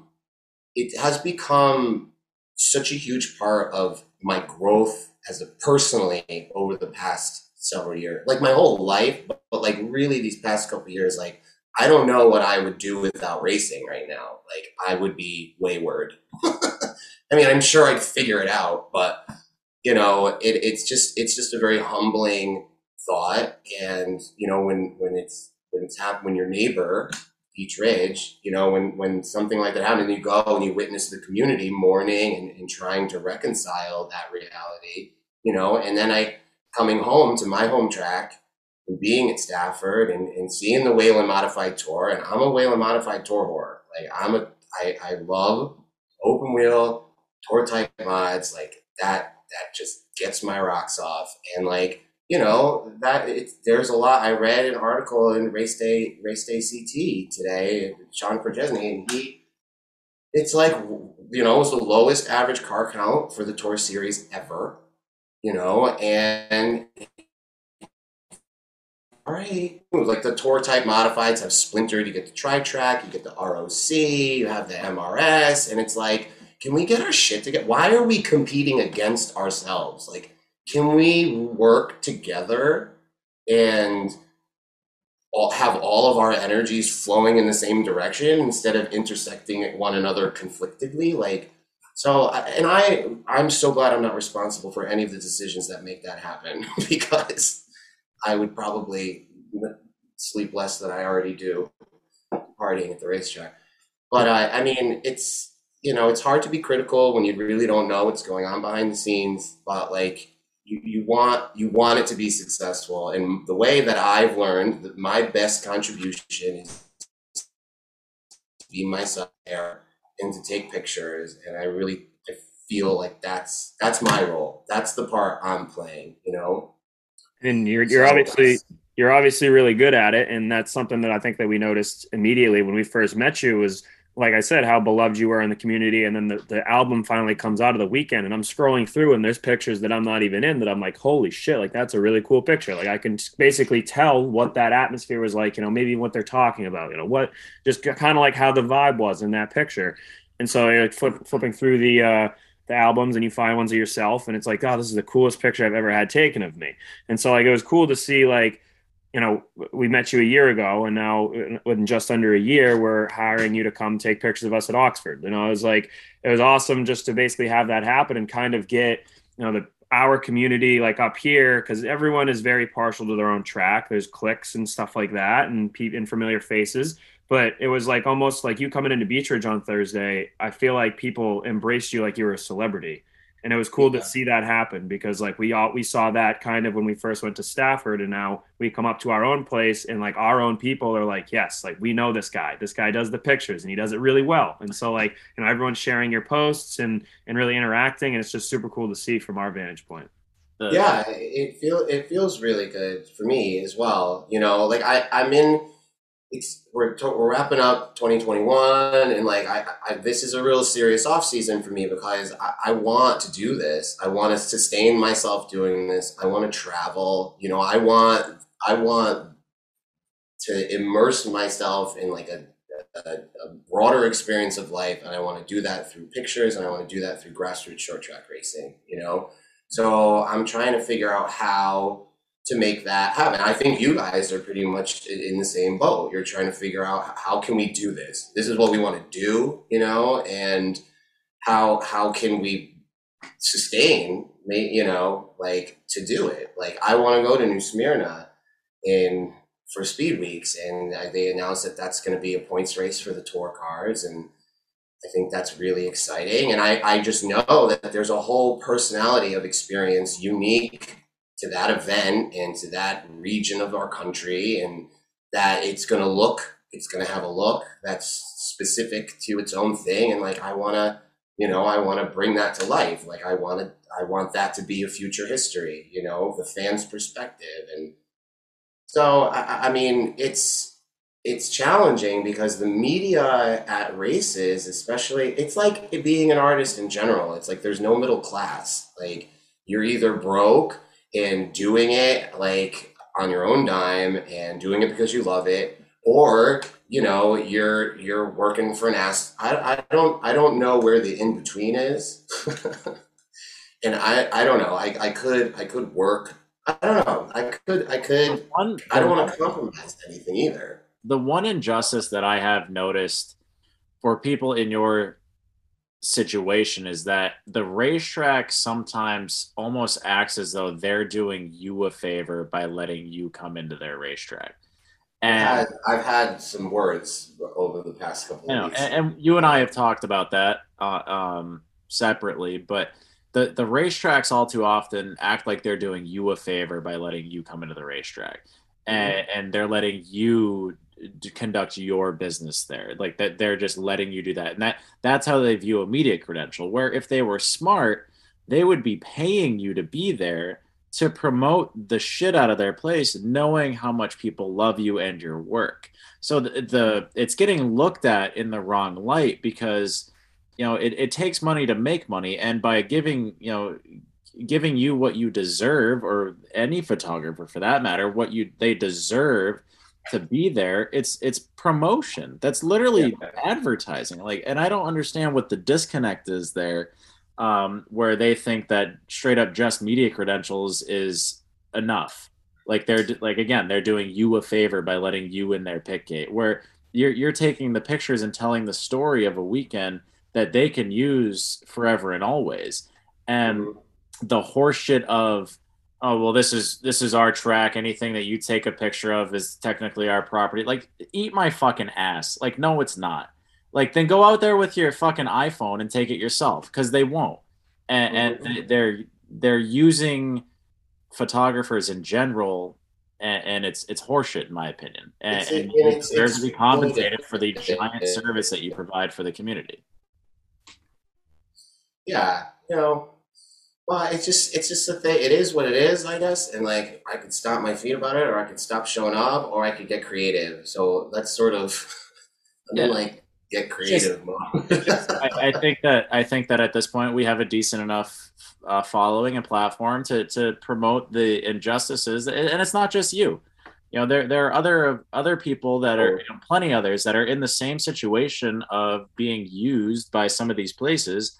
And they want to whip out a law buried in some fucking book that nobody's read in 30 years, saying that, well, no, technically you owe it to me. It's like, fuck off. You didn't read the fine print or whatever. Yeah. Like, fuck you. Like, that's not how that works. It's unique for me. Like, I'm going to be spending all week producing the document from my experience of the races this past 3 days, So...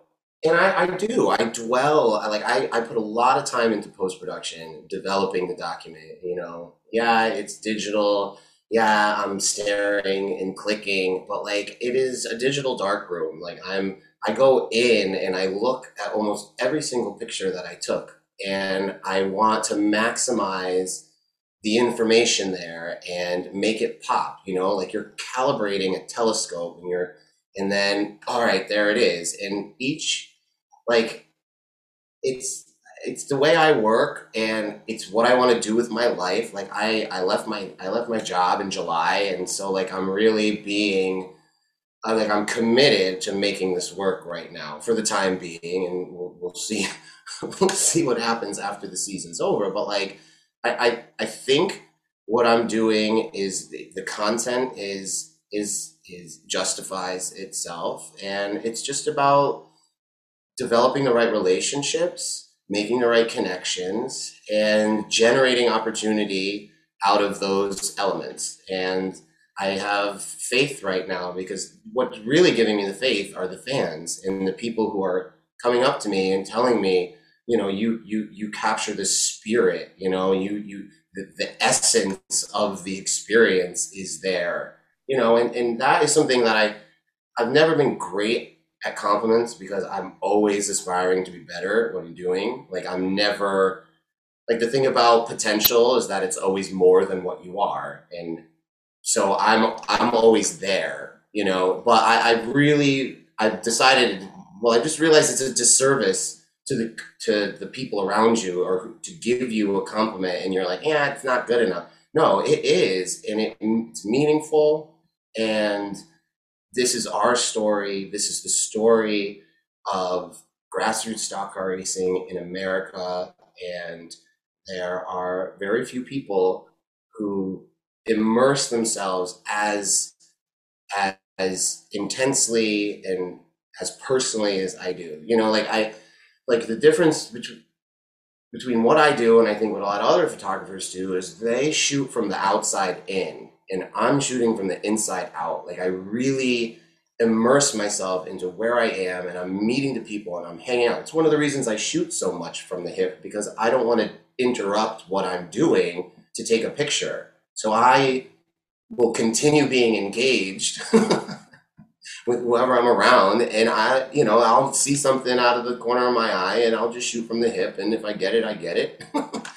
Yeah. But that's like, I don't think you can call it a technique, but that's my angle, and it's really interesting what ends up coming out, because it's a true story. Yeah, and it paints a different story. It's like it's not scripted. It's something that's natural. Whereas, a lot of things, there are certain pictures where, we see the camera and we all wave and stuff, but there's more often than not, you're just capturing something that's natural and in the moment that no one else is really doing. And I think that's what catches everyone's eye, is that they see it and they're like, wow, that's different. And I hope that this does become something that you can do, because you're obviously clearly passionate about it and very good at it. There's people can buy digital downloads, as much as they want, but then you have them. Digital downloads are cool because, you get the photo on your phone and you can show it to whoever, whenever. It's very accessible. But how many pictures do people usually have in their phone? Thousands and thousands. So I like to get, I'm trying to start collecting some prints from, moments where we've been. There's Thompson on the wall earlier this year. There's Stafford earlier this year on the wall. There's Oxford 250 prints that are now sitting on the couch waiting for a frame. There's pictures from Beech Ridge, and there's all these moments that are, if you get them printed out, you buy a print from Daniel Eugene here and help him, achieve his dream. You also now have this wall decor that you're going to walk by every day and be like, that's why I'm up this morning, because I get to do that on the weekend. And that's what I look forward to. And those are all some of my best friends. And, I look at the party, like we just had Justin Bonsier on. He was talking about how the party at Stafford was like a whole different. Justin, he was nice and turnt at Stafford on Saturday. he was feeling no pain. He's talking about how it was like a whole different world at that party. And what kind of sucks? He didn't know about that party. No. I told him. I was like, Justin, you going to go to the bonfire? I'm like, the real question is, no clubhouse, because this is also the first time that the Whelen Modified Tour, well, it's not the first time, somebody enlightened me, but in many, many years that it's not taking place at Thompson Motor Speedway at the World Series. Yeah. So I said, Justin, the real question is, where are you going to be selling? Oh, he was like, yeah, we have the flyer down by the. I'm like, no. Big green party bus, bulletproof, live band, big bonfire, big congregation of your people, like that's what it's all about. And he's like, all right, cool. And then I went down in Victory Lane and he was there, and what commotion that was. I can't even. The photographers were so mad because there was so much energy going on. Like everybody was so excited they couldn't get their like buttoned up picture, People kept encroaching in and stuff, and like there was some tempers going on, and I was like, they were like, get out of the way. I was like, everybody get in the way. Get out of the way. Come on, get in there. Like everybody's so happy right now. Like you're gonna, it's hot, whatever. But I said it, then I'm like, all right, I gotta get out of here. So I was like, Justin, big green party bus, bonfire. And he's like, it. Damn straight, dude. And then he's there. And it was great. Great to see him show up. But what I was going to say is he was saying it was like a different world. And I look at the picture from the spring Sizzler, and I think that the party was even bigger then. So it just gives us more of a reason to come back in the spring and do it all over again. But yeah, it was a good time. It was good racing too. Good times, good racing. I think well earned. There was 9 NASCAR championships in the top 2 in that tour race. Kobe put on a really good show. Couldn't pull it off in the end. Justin, Kobe can't win. I go for Pit Cat too. He had a really terrible pit stop and he was putting on a show. Yeah. But it was good, man. It was good. And where else? What other sport where you go and you are celebrating your heroes, who are out there doing an extraordinary thing in unbelievable machinery, it's like literally worship it, like the highest form of worship of the combustion engine, like, and it's all play. You go in circles. Oh, you watch cars go in circles? Yeah. What's the point? The point is play. It's like divine, you know what I mean?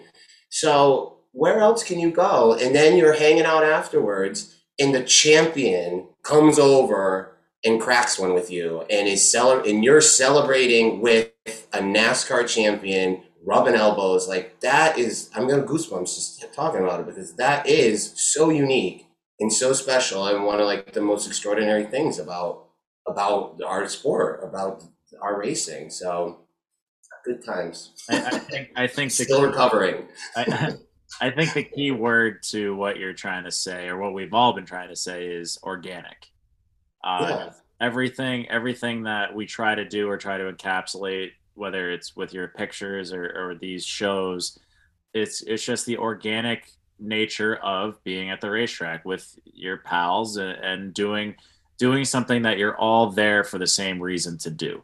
All too often, whether it's at college or whatever, sure, you went to a cool college, Boston College or whatever, but everybody's there for a different reason. Everybody's there to get different degrees or a different mindset or go on a different career path. But if you go to a racetrack and you're watching a NASCAR Whelen Modified Tour race, everybody's there for the same reason. Everybody on that racetrack is there for the same reason, whether it's to win the race or the championship or get a trophy or whatever it is. Everybody is there for the same reason, and it's the same set of reasons that brings our gaggle to places, or as Bobby called it, our traveling series of humans. And it's so important to be able to a motley crew. Yeah, it's so important to be able to tell that story, and we love you very much for doing that. What you do is important. People who do the same thing as you, whether it's on the doing race cars or anything really, photographers are going through or have been going through something that in my opinion is wrong. It should not be status quo for your media credential to just be it. There should be more to that, and I think that you guys need to be celebrated and shown the right way of how to conduct business. And I think what you do is very important, and we're here to help in any way that we can. And it's all about communities and helping out your pals. And I'd rather spend $10 more down the street for my friend to change my oil than to go to a dealership. So it's those types of things that are important, and then that's what keeps hopefully more racetrack or less racetracks from shutting down. Yeah, absolutely. We got to take care of our own is one of the things too. Yeah. I mean, one of the coolest things that we've done so far is we're sitting in the Beech Ridge parking lot, and you had absolutely zero intentions of going to the Oxford 250, zero. And I know. I wanted to. It was on the radar. I mean, just resources are and you had said, you were interested, and we're like, no, you're going. You're not listening. You're going to the Oxford 250. And that was a fateful moment. What's that? That was a fateful moment after a 12 rack, a Miller Lite, and 3 o'clock in the morning. See, fate is still happening. Good things still happen sometimes. We were like, what would you need to come up? And you threw out what you needed, and we made it happen instantly. And now we have that whole thing forever. Yeah. Because of you. And that's the shit that's important. That stuff never, ever goes away. And driving around in the back of a pickup truck with strangers and race car drivers and new friends. And I mean, and just popping off, there's a fire. Something shiny. Let's go check it out. Shiny and warm. Like, let's introduce ourselves. Like a ton of bricks. Yeah. And I'm like, wow. Yeah. What a who. I mean, I thrive on experience, like experience makes the document valuable, like you can take a great picture. Great, but like if you're surrounding yourself with extraordinary experiences and extraordinary people who are really about living vitally and life, yes, like that is it. I am so privileged to be a witness to that, and I click the camera, and it's such a I really don't have to do much. Because it's there, and you guys do create a really, it's like